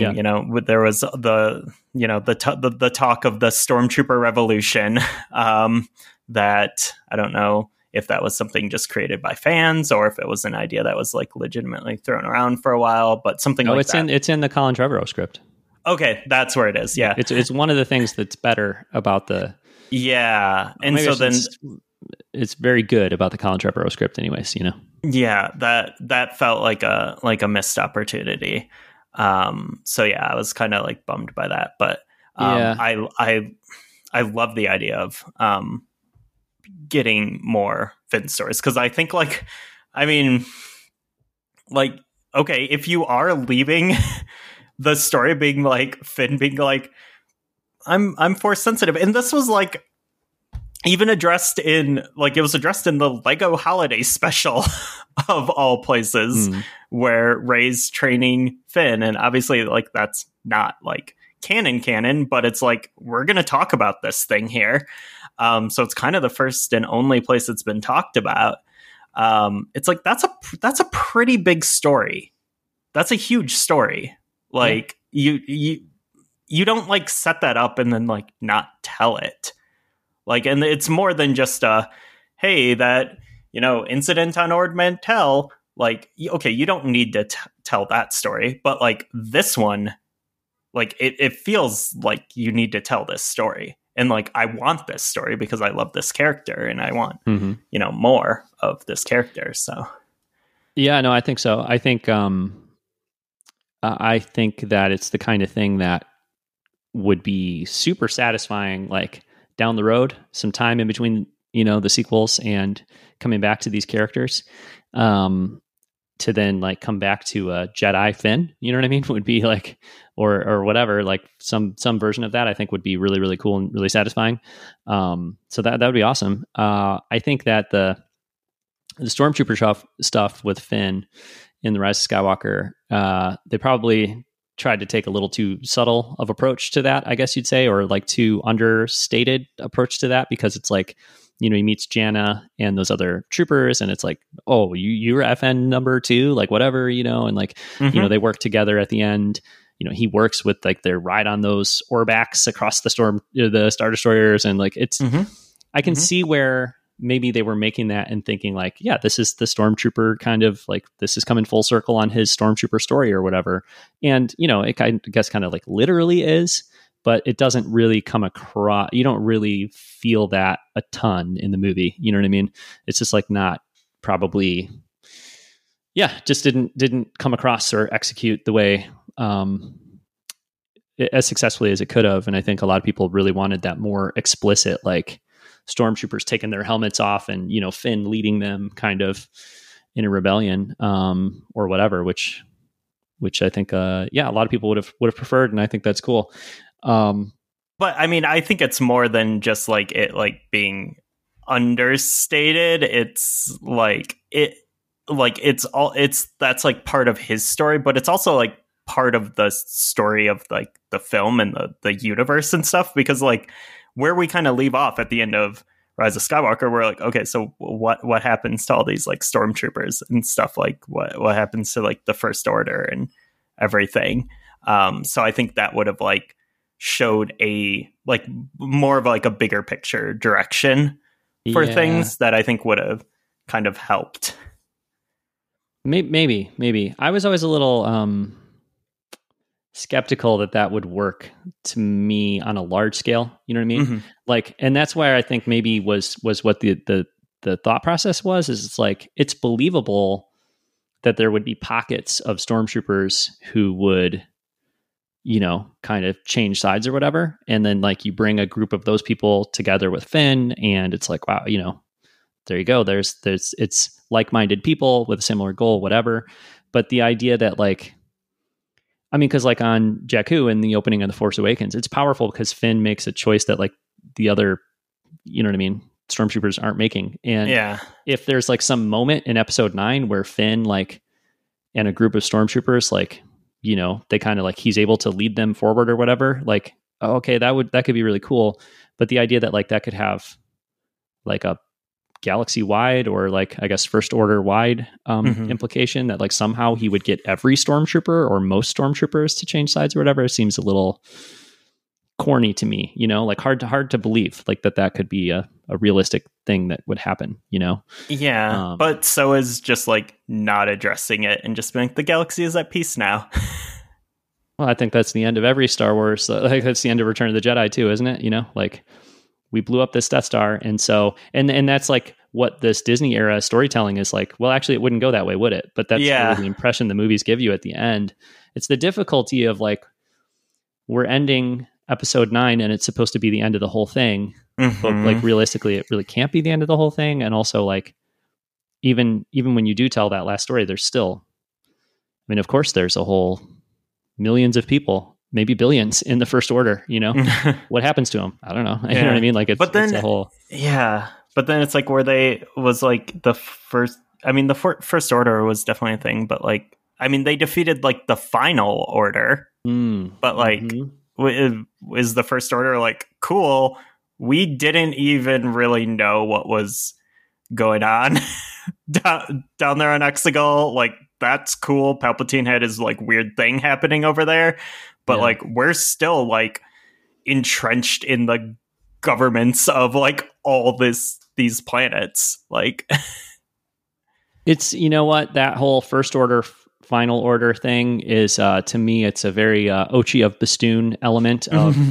the Rise of Skywalker, because it's like best if we don't try to like really figure it out too much, and I understand that that's maybe not a good enough answer for a lot of people. I'm not saying that it is, but to me specifically, I'm like, if I really try to figure out how this freaking knife works and Ochi, why was he following but then left, and then it's pretty hard to piece together. So to me, it's like one of those things where I'm just like, yeah, that's kind of a confusing, not super sensical element there. I'll just let it go, but it's also not like the First Order Final Order thing is probably worse, because that's that's a pretty key, like larger scale, larger, like galaxy wide scale question. You know what I mean? Mm-hmm. So that's a little tricky. But I think I would compare it to like Return of the Jedi or something where it's like, so you won this one battle here, but there's supposed to be an empire like all over, you know, the whole, or like if you kill the emperor, you know what I mean? Like then all those stormtroopers just like are like, okay, cool, never mind, war's over. Yeah. You know what I mean? It's just I think it usually doesn't pay to really like look into these in a story like this. You know what I mean? It's tough to. Well, I think the expectations were different at like just the time of Return of the Jedi. Like, I think that was an ending that could fly in 1983.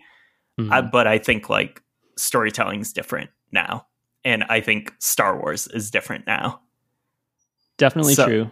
Definitely true. But then on the other side of that, though, too, you know, just is that I think like this is one of the problems with trying to tell a story of that huge of a scale. You know what I mean? Because like, for instance, like something like The Mandalorian, you don't have to worry about that because you're just telling a much smaller scale story or whatever. You know what I mean? Yeah. I don't know. Like, you know, in a movie like The Avengers or something, like it feels like it's a lot easier to probably wrap up Ant-Man and have it be a successful conclusion versus like, you know, something that has this giant scope and scale. And it's like, I don't know. I think you kind of, audience expectations have evolved and probably the way storytellers should, you know, handle that kind of stuff has evolved, as you said. But then I think too, there's always just going to be like with real large scale kind of epic, you know, kind of comic book or fantasy style storytelling. I think you kind of always have to maybe be a little more willing to suspend your disbelief about certain things too, you know, which maybe it would be true of the Stormtrooper kind of uprising that you were talking about, where I said, hey, that doesn't really make sense. Like, well, maybe it could, you know, in this kind of storytelling. And I think it just takes like a little thing too, like, because weirdly, like I don't know if this is like common or whatever, but like I felt really satisfied at the end of The Last Jedi, even though like it was like, yeah, there's still like a problem, there's still like a big bad out there, but just like the way, I don't know, the way it ended, where it's just like they're just like, yeah, this fight's just gonna go on forever, but you know, we got this. Broom Boys got this.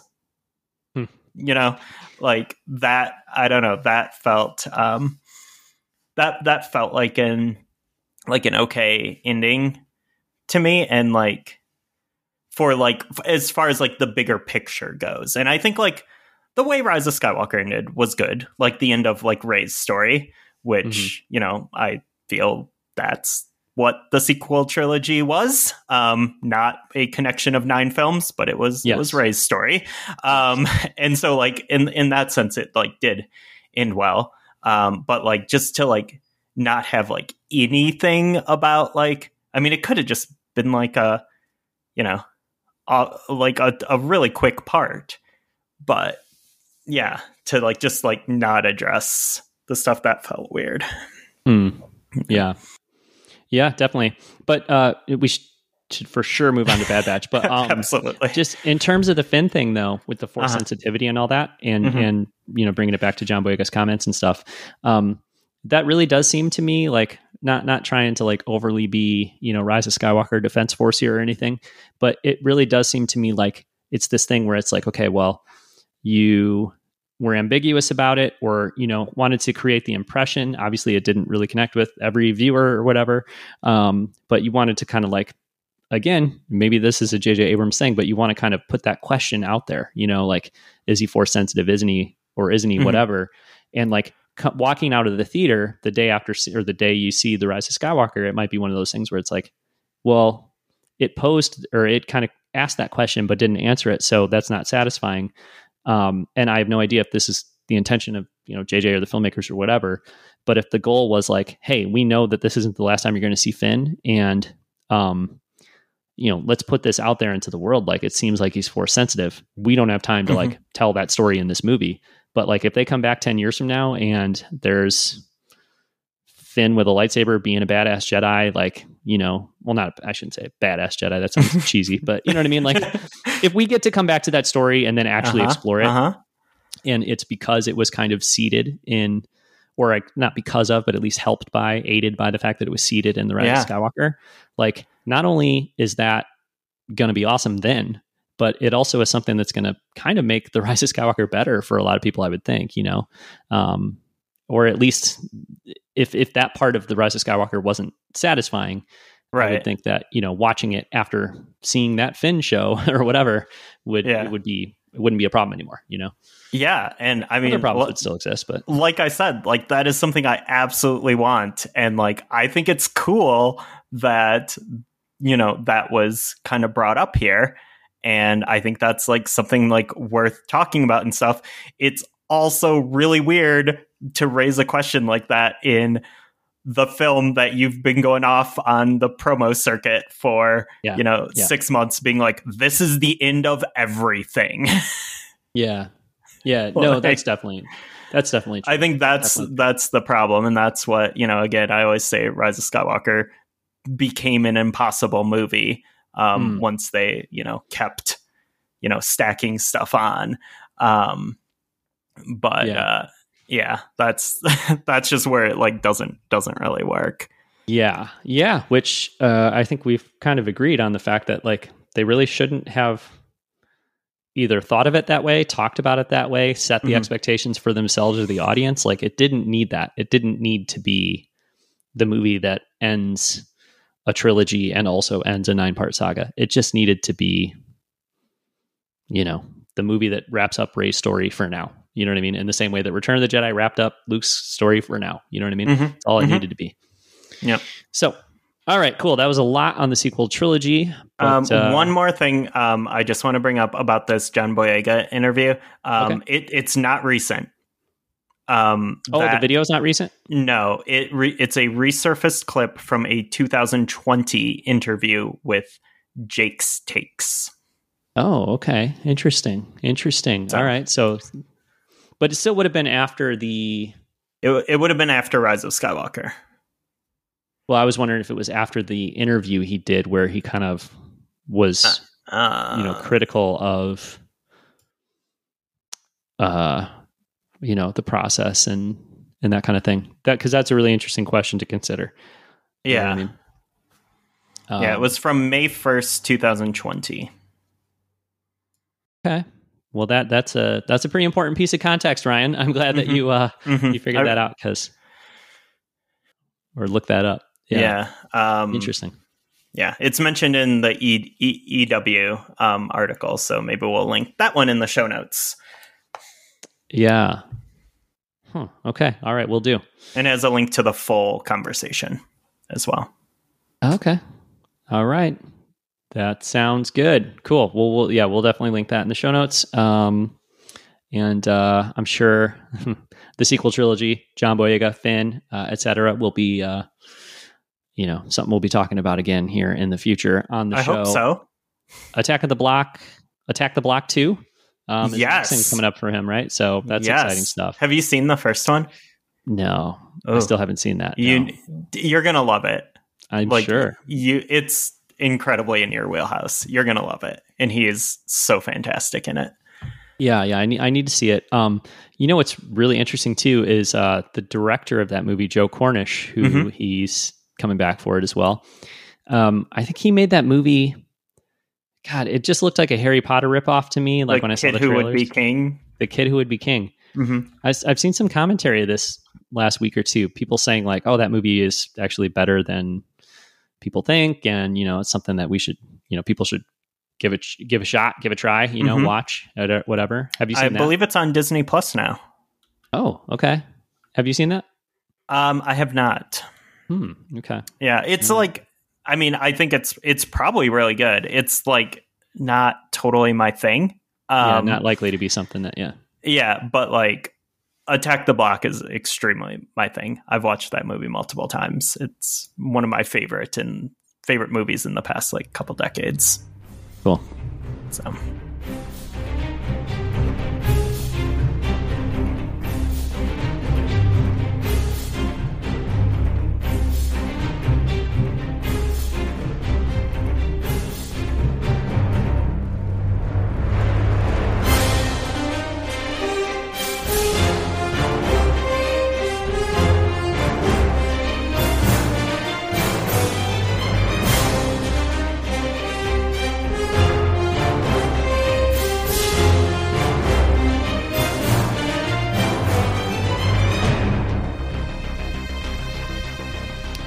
Bad Batch, episode 5, Rampage. Man, all right.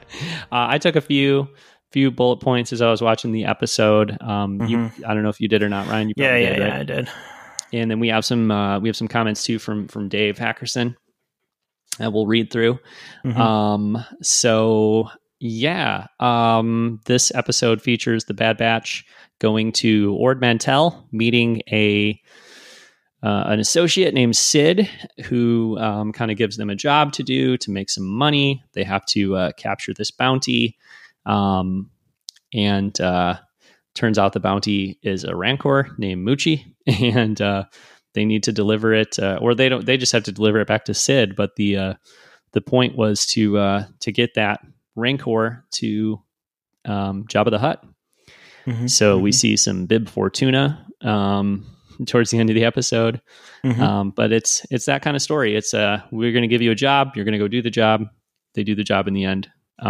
That's the kind of episode it was. I really liked it. I liked it more than the episode from the week before myself.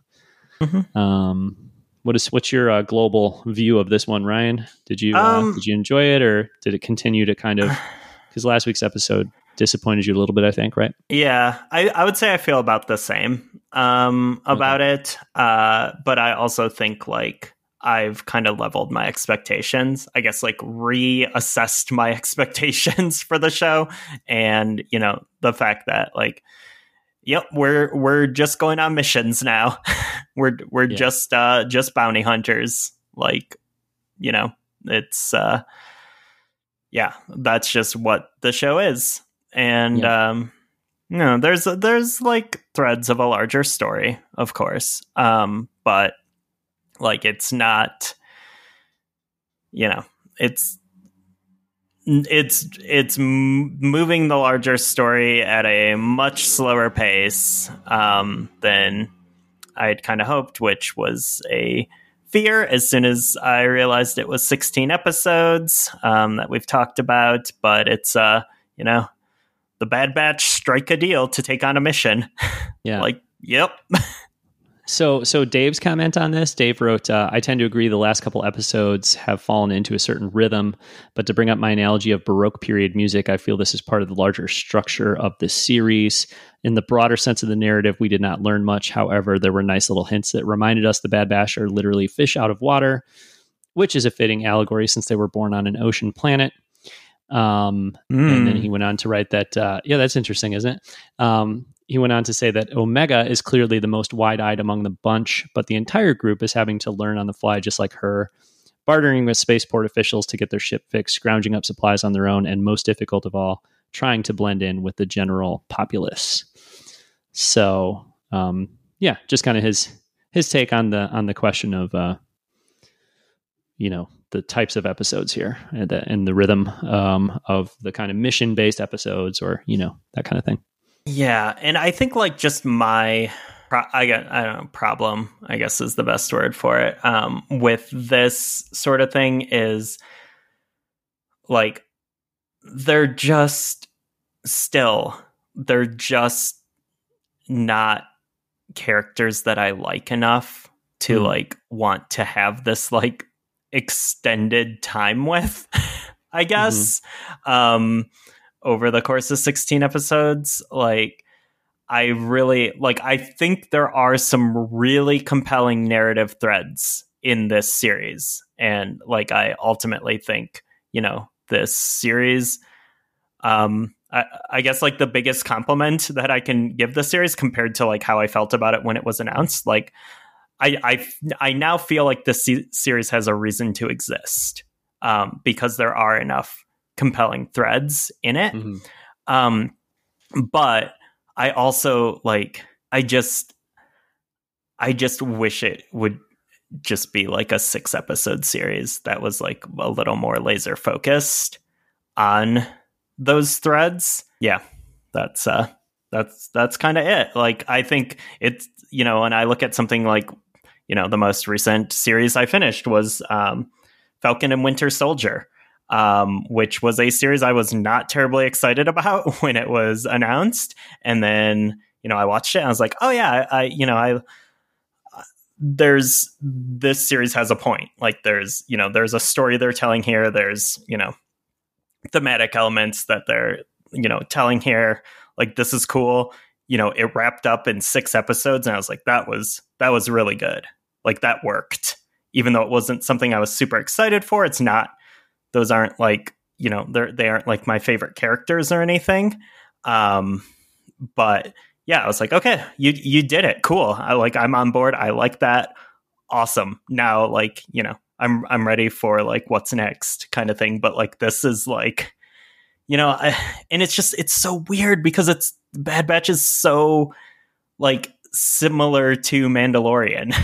And that's like we complained about this in, especially in like season 1 of Mando, where it's like, oh, Mando's got a mission. He's got to go see a dude about a thing.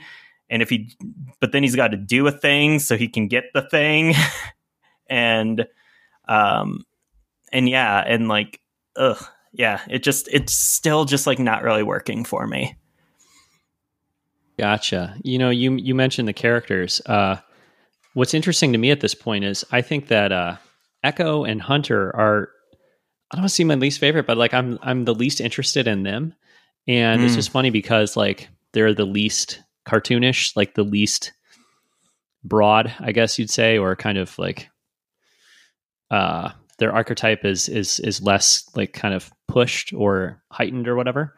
But like now I like kind of really like Wrecker and Tech. Those are like, wait, can you say that again? Yep. I like Wrecker and Tech. I don't know. I don't dislike Echo or Hunter. Like Hunter's fine, you know what I mean? But I just feel like there's not, I don't know, like the Mandalorian, Din Djarin, like there's some complexity there. I just find him interesting and stuff. And Hunter's okay, but it's just, he's no Din. He's like Leonardo, you know what I mean? Like a lot of people just don't like Leonardo as a character because it's just like real plain good guy, you know what I mean? Yeah. I just get that a little bit, like if Leonardo was Charlie Sheen kind of thing, so okay. I mean, I like I said, I don't dislike him, but I'm just surprised that like I hated Wrecker, and now I'm kind of like, oh man, when Wrecker comes on screen, it's sort of a bright point, you know what I mean? Of course, Omega's great, like, but that's of the original Bad Batch or whatever. It's like the ones I thought were going to annoy me the most or whatever are the ones that I'm actually kind of starting to like more. Huh. So that's a clear schism here on the show, like a difference of opinion with us, because I know you not a big Wrecker guy, right? And you never liked Tech. No, I feel like, I'm still kind of at the same place. I would agree that, I mean, Hunter is extremely bland. And then Echo, I think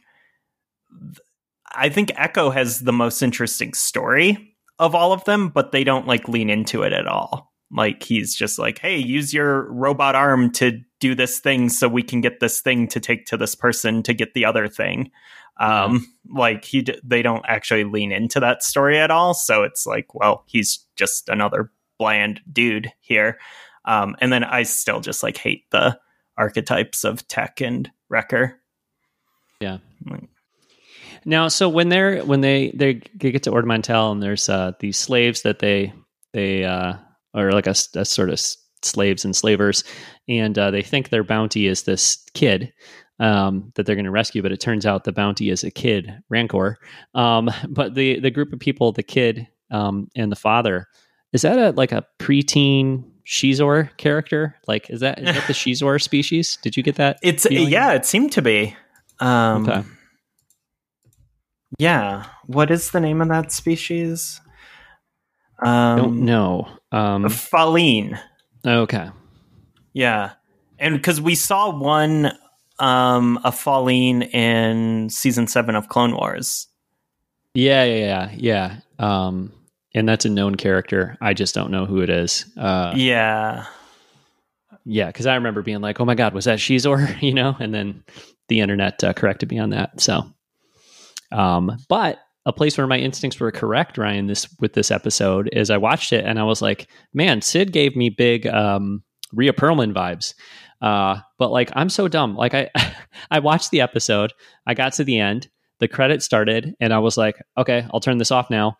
And then like, for real, like 2 minutes after I turned off the episode, I started wondering aloud to myself, like, could that have been Rhea Perlman? Was that Rhea Perlman? So then I went to like the Bad Batch. I went to the episode IMDb page to see if she was listed there. I Googled like Rhea Perlman, Star Wars, like I started doing all these things to find out if that was the voice or not. Mm-hmm. When like I could have just looked at the credits on the television program that I just got done watching. You know what I mean? I don't know why that, like, I never thought to just like, oh, just let me open the episode up again and watch the credits and see who voices Sid, So luckily mm-hmm.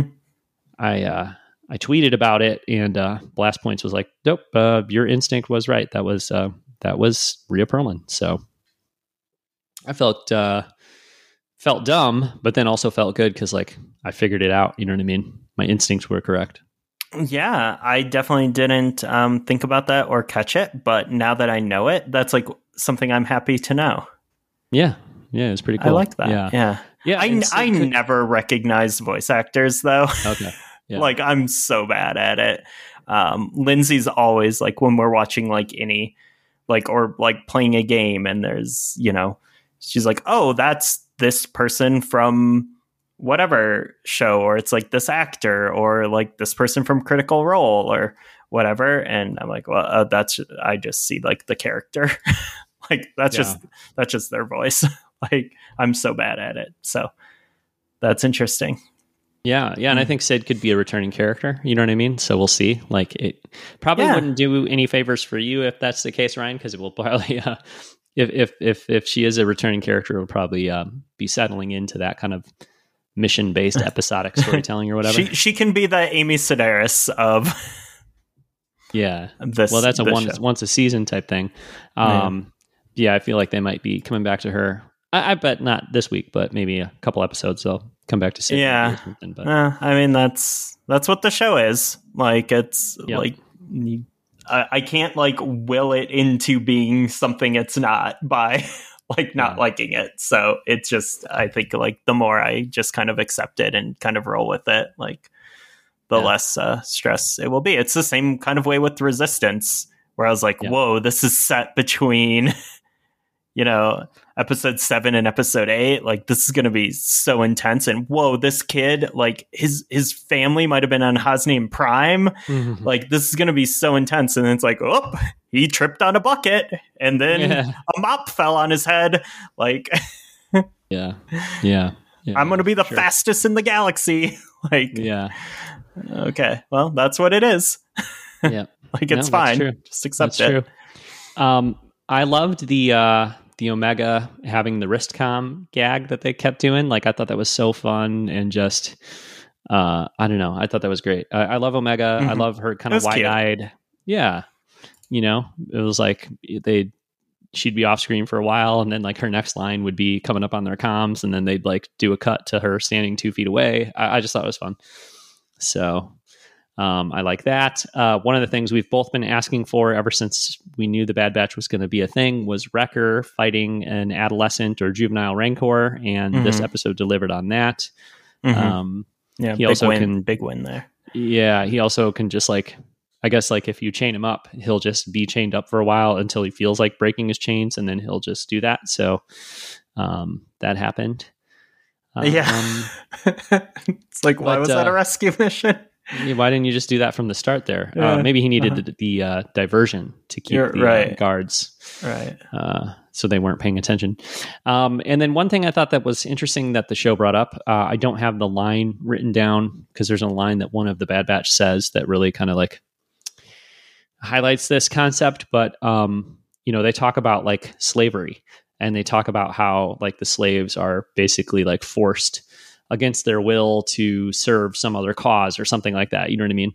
Mm-hmm, and I was just like, oh yeah, that's you guys too. You know what I mean? You were just like created to be forced to fight in this war and serve this, larger group or whatever. And you don't have any say in it. And, it didn't seem like that connection really dawned on the characters themselves. But I think obviously the the show was trying to make that comparison for the audience. So I'm sure that's something that they'll wrestle with a little more going forward. I hope so. That's like a really interesting theme for sure. Yeah. Something to explore. Like, I hope they do kind of go into that more. A couple more comments from Dave here. He wrote, with each episode, I find my eyes searching the tapestry in the background, trying to find clues as to how the galaxy's changing. The arrival of the Clone Battalion on Pantora was a reminder the Republic is gone, and with it, the individuality of most of the clone troopers, a theme that we've seen repeated thus far. In the wake of Order 66, the only clone unit we've seen with coloration in their uniforms is the Coruscant Guard. Indeed, the last time we have seen the faces of any clones was in the mess hall on Kamino. Ever since then, the clones have been faceless, hidden beneath helmets, their white uniforms devoid of the character they once had. Echo's remark to Omega about it depends on which side you're on spoke volumes to me. It revealed the Bad Batch now view themselves as opposed to the aims of the new regime, and as such, their lives have become much more difficult. On a grander scale, it was prophetic musing on how that dynamic is going to play out going forward, and we know how that conflict ultimately erupts.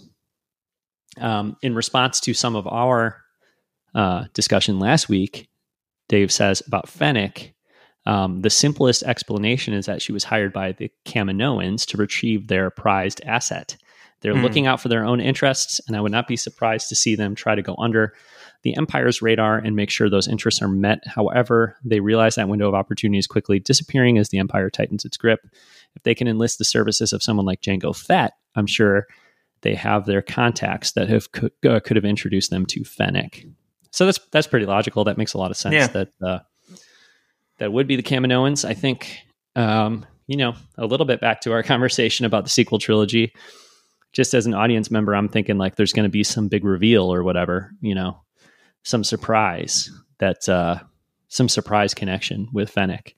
But maybe it just makes more sense for it to be the Kaminoans who hired her.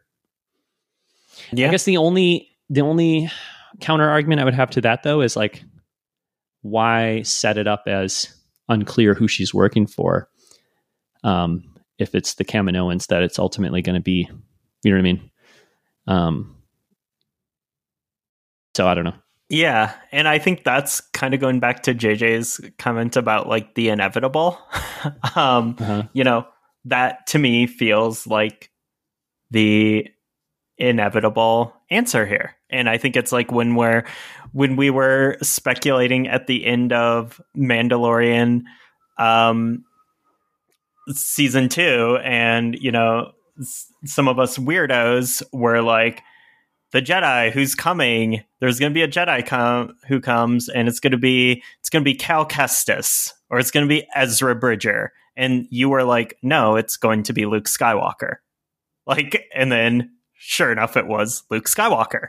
And, and I think like sometimes I think in Star Wars, like we get caught up in this, like, what's the biggest, craziest surprise that, we could have. I mean, even like, I'm so guilty of this because like, in that sketchy episode of Mando season 1 where there's like the boots and people are like, oh, that's Boba Fett. I'm like, no way is that Boba Fett. Like, it's got to be Dash Rendar, like, or someone else ridiculous. And it's like the simplest answer is usually like the one. And so like, I think it's entirely possible that like, for this instance, like, it is the Kaminoans because that's the story that they're setting up. I think it's possible and even the most likely and probably is the answer. But I think with your comparison to Mandalorian, when it's like, oh, okay, well, Luke Skywalker was the most obvious answer, or even Boba Fett, like Boba Fett's the most obvious answer. In both cases, like keeping it, maybe even mysterious isn't the right word, but not revealing that until they did, like built to this moment of audience satisfaction. But the Kaminoans are all over the place in this show. You know what I mean? Like we see them already. We know, like we see shots of the Kaminoans on their own with no other characters around, privately discussing their feelings about the Empire. You know what I mean? And this whole situation. So like, if it's like, oh, well, we don't know who Fennec is working for, and then it is revealed that it's them, that'll be fine. And there's nothing wrong with that. But to me, it's a little different because it's like if we'd seen Luke Skywalker all throughout The Mandalorian. You know what I mean? He was like a character in the show, but then they also kept it a secret who was going to show up at the end. And then it was like, oh yeah, it's the character we've been hanging out with. Like that wouldn't actually do anything. You know what I mean? So that's why I question, like, okay, if it's the Kaminoans and that's who Fennec is working for, why not just make that clear from the outset? Because otherwise you set up a question with an ultimately like just serviceable answer that doesn't, like, the question didn't need to be asked in the first place. You could have just made it clear. It's Fennec and the Kaminoans, you know what I mean? So that's why I wonder. Now, I'm just thinking aloud through this. Maybe the reason they did it that way is because the Bad Batch don't know who it is. And so, they want us to be kind of limited, a kind of limited point of view or whatever. We only know what the Bad Batch know. Yeah. And but that's not even true because we see the Kaminoans have these private conversations that the Bad Batch wouldn't be privy to. So I don't know. Right. But I think like maybe they're just not ready to roll out that story yet. Like, yeah, like they're going to get to it and they're going to, talk about it, but like now is not the time because Bad Batch have a mission. we can't move this story forward. Like, whoa, slow down there. We gotta go free this Rancor for Jabba. Yeah, true. The real story of the Bad Batch. Yeah, and okay, so last thing here from Dave is something that I think you're gonna probably be able to respond to better than me.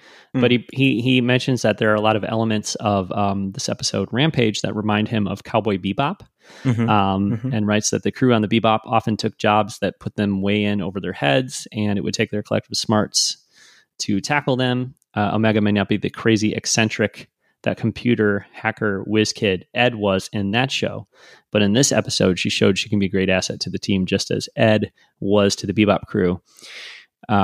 Dave wonders if Sid is going to be the regular informant for the Bad Batch, hooking them up with jobs, and jobs that get them the credits to continue their quest to discover why Omega is such a prized asset.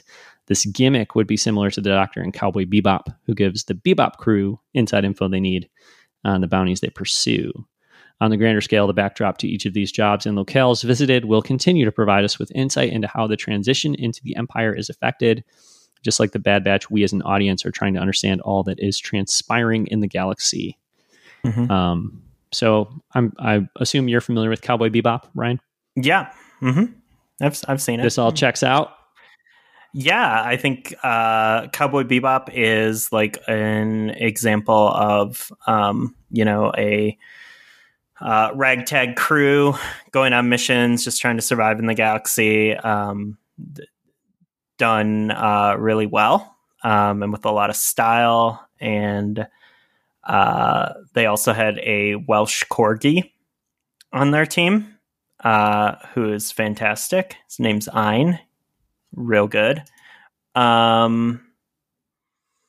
must be a thing in Japanese stories, because I played that vampire video game last year, I think, and wasn't the character like a corgi in a robot costume, or robot like a mech or something?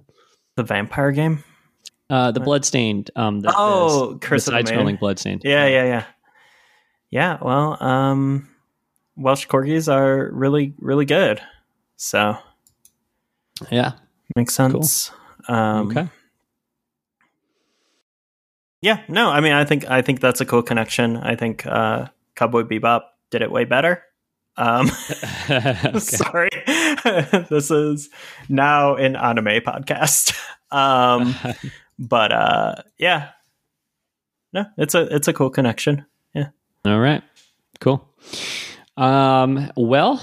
Very good. Thanks to Dave for sending in all those comments and bringing up some interesting points on the Bad Batch for sure. I do have a bone to pick with Dave though, and I'm sorry he's not here to defend himself on this. But when he was on here talking about what was it? Bad Batch episode, specifically 3, right? Yeah.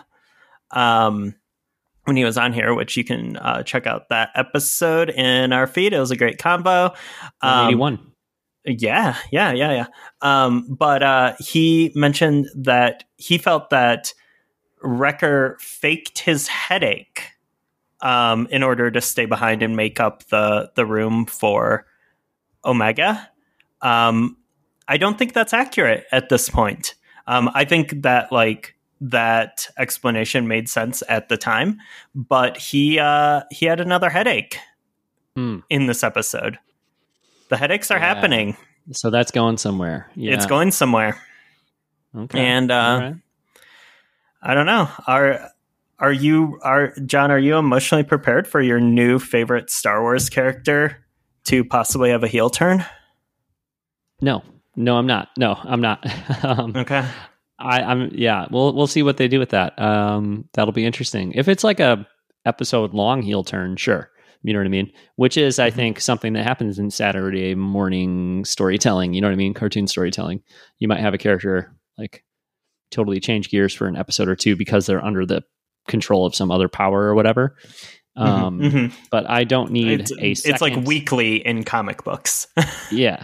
I don't need a second Bad Batch character to turn bad when we already have the crosshair thing happening without, you know what I mean? Like it's kind of like something looming over the show, but not something they're really addressing. I mean, like there's little references to it here and there, but it's not something they're really addressing like on a week-to-week basis. So that feels like a thread that needs to be addressed at some point. And I guess I think that ball's already rolling, right? That story's already in play. So I don't really want to see that with Wrecker. But I think they're going to be doing something interesting with that chip in his head for sure that they're working toward. I want to throw something out here. I know we're wrapping up, but something I was actually like, when I was watching this episode, I was thinking like something that would be kind of interesting that I don't think people would like and maybe isn't appropriate for Star Wars or whatever. But if the chips just activated in all of them just at different times, and like by the end of the series, they had all kind of fallen back in line with the Empire. Oh, that would be bold. That would definitely be bold. I can't see them doing that, but that would certainly be interesting. Yeah, it could be a pretty powerful and interesting, like, you know, just thematically, like there's a lot with that. Yeah, that would be compelling. Absolutely. Okay. I don't think it's likely, but no. I'll be looking for hints of that though. So yeah. Okay. Interesting. Hey, Ryan, before we completely wrap up the show though, I thought you should mention, cause you've put up a couple of blog posts on blockaderunnerpodcast.com in the last week or so. Yeah. I thought maybe you could just real quick mention those posts that you've been making on the site. Yeah. So like work is wrapping up for both of us right now. Things are getting a little more chill. I have a little bit of extra free time. So, I am trying to do a little more writing on the side, and my vehicle is our blog and it's about Star Wars because I'm mostly thinking about Star Wars anyways. So, I put up, I bought a lot of Star Wars magazines. It's like Insider and Galaxy issues, just a random lot off eBay, and I've been just reading through those, and it's been super fun. And I posted about a couple issues of the Galaxy magazine because that was one I was never picking up back in the day. But it's really cool. It's really kind of like a product of its time, very like mid-90s, like comic collector culture in there. So that was really fun. And then I also have been replaying Star Wars The Force Unleashed, kind of revisiting that for the first time since its release, and the ridiculous stuff is still there, but there's also some stuff that I really like, and I think not having the burden of it being canon anymore, makes even some of the most absurd stuff kind of go down a little easier. And I'm like really able to pull out a lot of stuff that I like, and finding just some like really interesting connections with the Star Wars that has come after it, and where things have been, where connections are made and things are borrowed. So I wrote a little article about that, and probably going to do a little more on Force Unleashed this summer. So. Nice. I've just I need to check on Steam and see if I own that game or not. I guess I could get it on Xbox too, right? That's how I've been playing. They updated it for backwards compatibility. Mm-hmm. So it like runs super smoothly and looks really sharp. Okay. On Xbox One X and Series X. So I would say that's probably the way to play it if you don't, because you don't have like a super hardcore gaming PC or anything, right? I don't, but I think my laptop would probably handle it pretty well at this point. I just was like, well, if I already own it on Steam, maybe I'll play it there. But if not, then maybe I'd buy it on Xbox. So you can buy like disc copies of it on like any platform for pretty cheap. I've been scooping up some of those as well on the other platforms. DS version is wild. Do you own it on Steam? I do own it on Steam, yeah. Well, just install it on your Mac for me, Ryan. Run it on your Mac and tell me how it runs, because it should run equivalent on mine. So just go through all those steps. I haven't put it on my. I haven't put. I'm kidding. Steam You don't have to do that. You don't have to do that. I wasn't going to. Just buy it on Xbox. DS version. That's there's a lot to unpack there. Ooh. Now, what does that go for, though? That's probably expensive these days. No, I got a shipped complete copy of it for like $8. Oh, okay. Yeah. Maybe I should get that. There's definitely a conversation to be had. I mean, it's a mess, but it's an interesting mess, as Star Wars messes tend to be. It's 3D. Is it 3D? It is 3D. Oh, okay. 3D in complete touchscreen controls. Oh, good. You maneuver with the D-pad, but all your attacks are using the touchscreen. Oh. It's weird. I'm sure that's flawless. Cool. All right. Well, very good. I think we better wrap up the show there. Yeah. It's a long one. So, Sorry, you're welcome. Yeah, exactly. Sorry, not sorry. Thanks so much for listening. If you're still here, and we'll be back soon with another episode of the show. Until then, you can find everything we do, including Ryan's recent blog posts and our recent episode 181 with Dave. You can find all of that and more at blockaderunnerpodcast.com. If you want to reach out and share your thoughts on any of these topics broached today or other Star Wars musings, you could follow the show on Twitter and message us there at Blockade Run, or email the show blockaderunnerpodcast@gmail.com. And Ryan, specifically, if you want to chat Star Wars Galaxies magazine or Force Unleashed, is or Star Wars Galaxies the MMO. Yes, we can talk about that too. You can find me at Viamalay, VAYAMALAY on Twitter. All right, right on. So, thank you very much for listening. We'll be back soon with another episode of the Blockade Runner Podcast. We are all the Republic.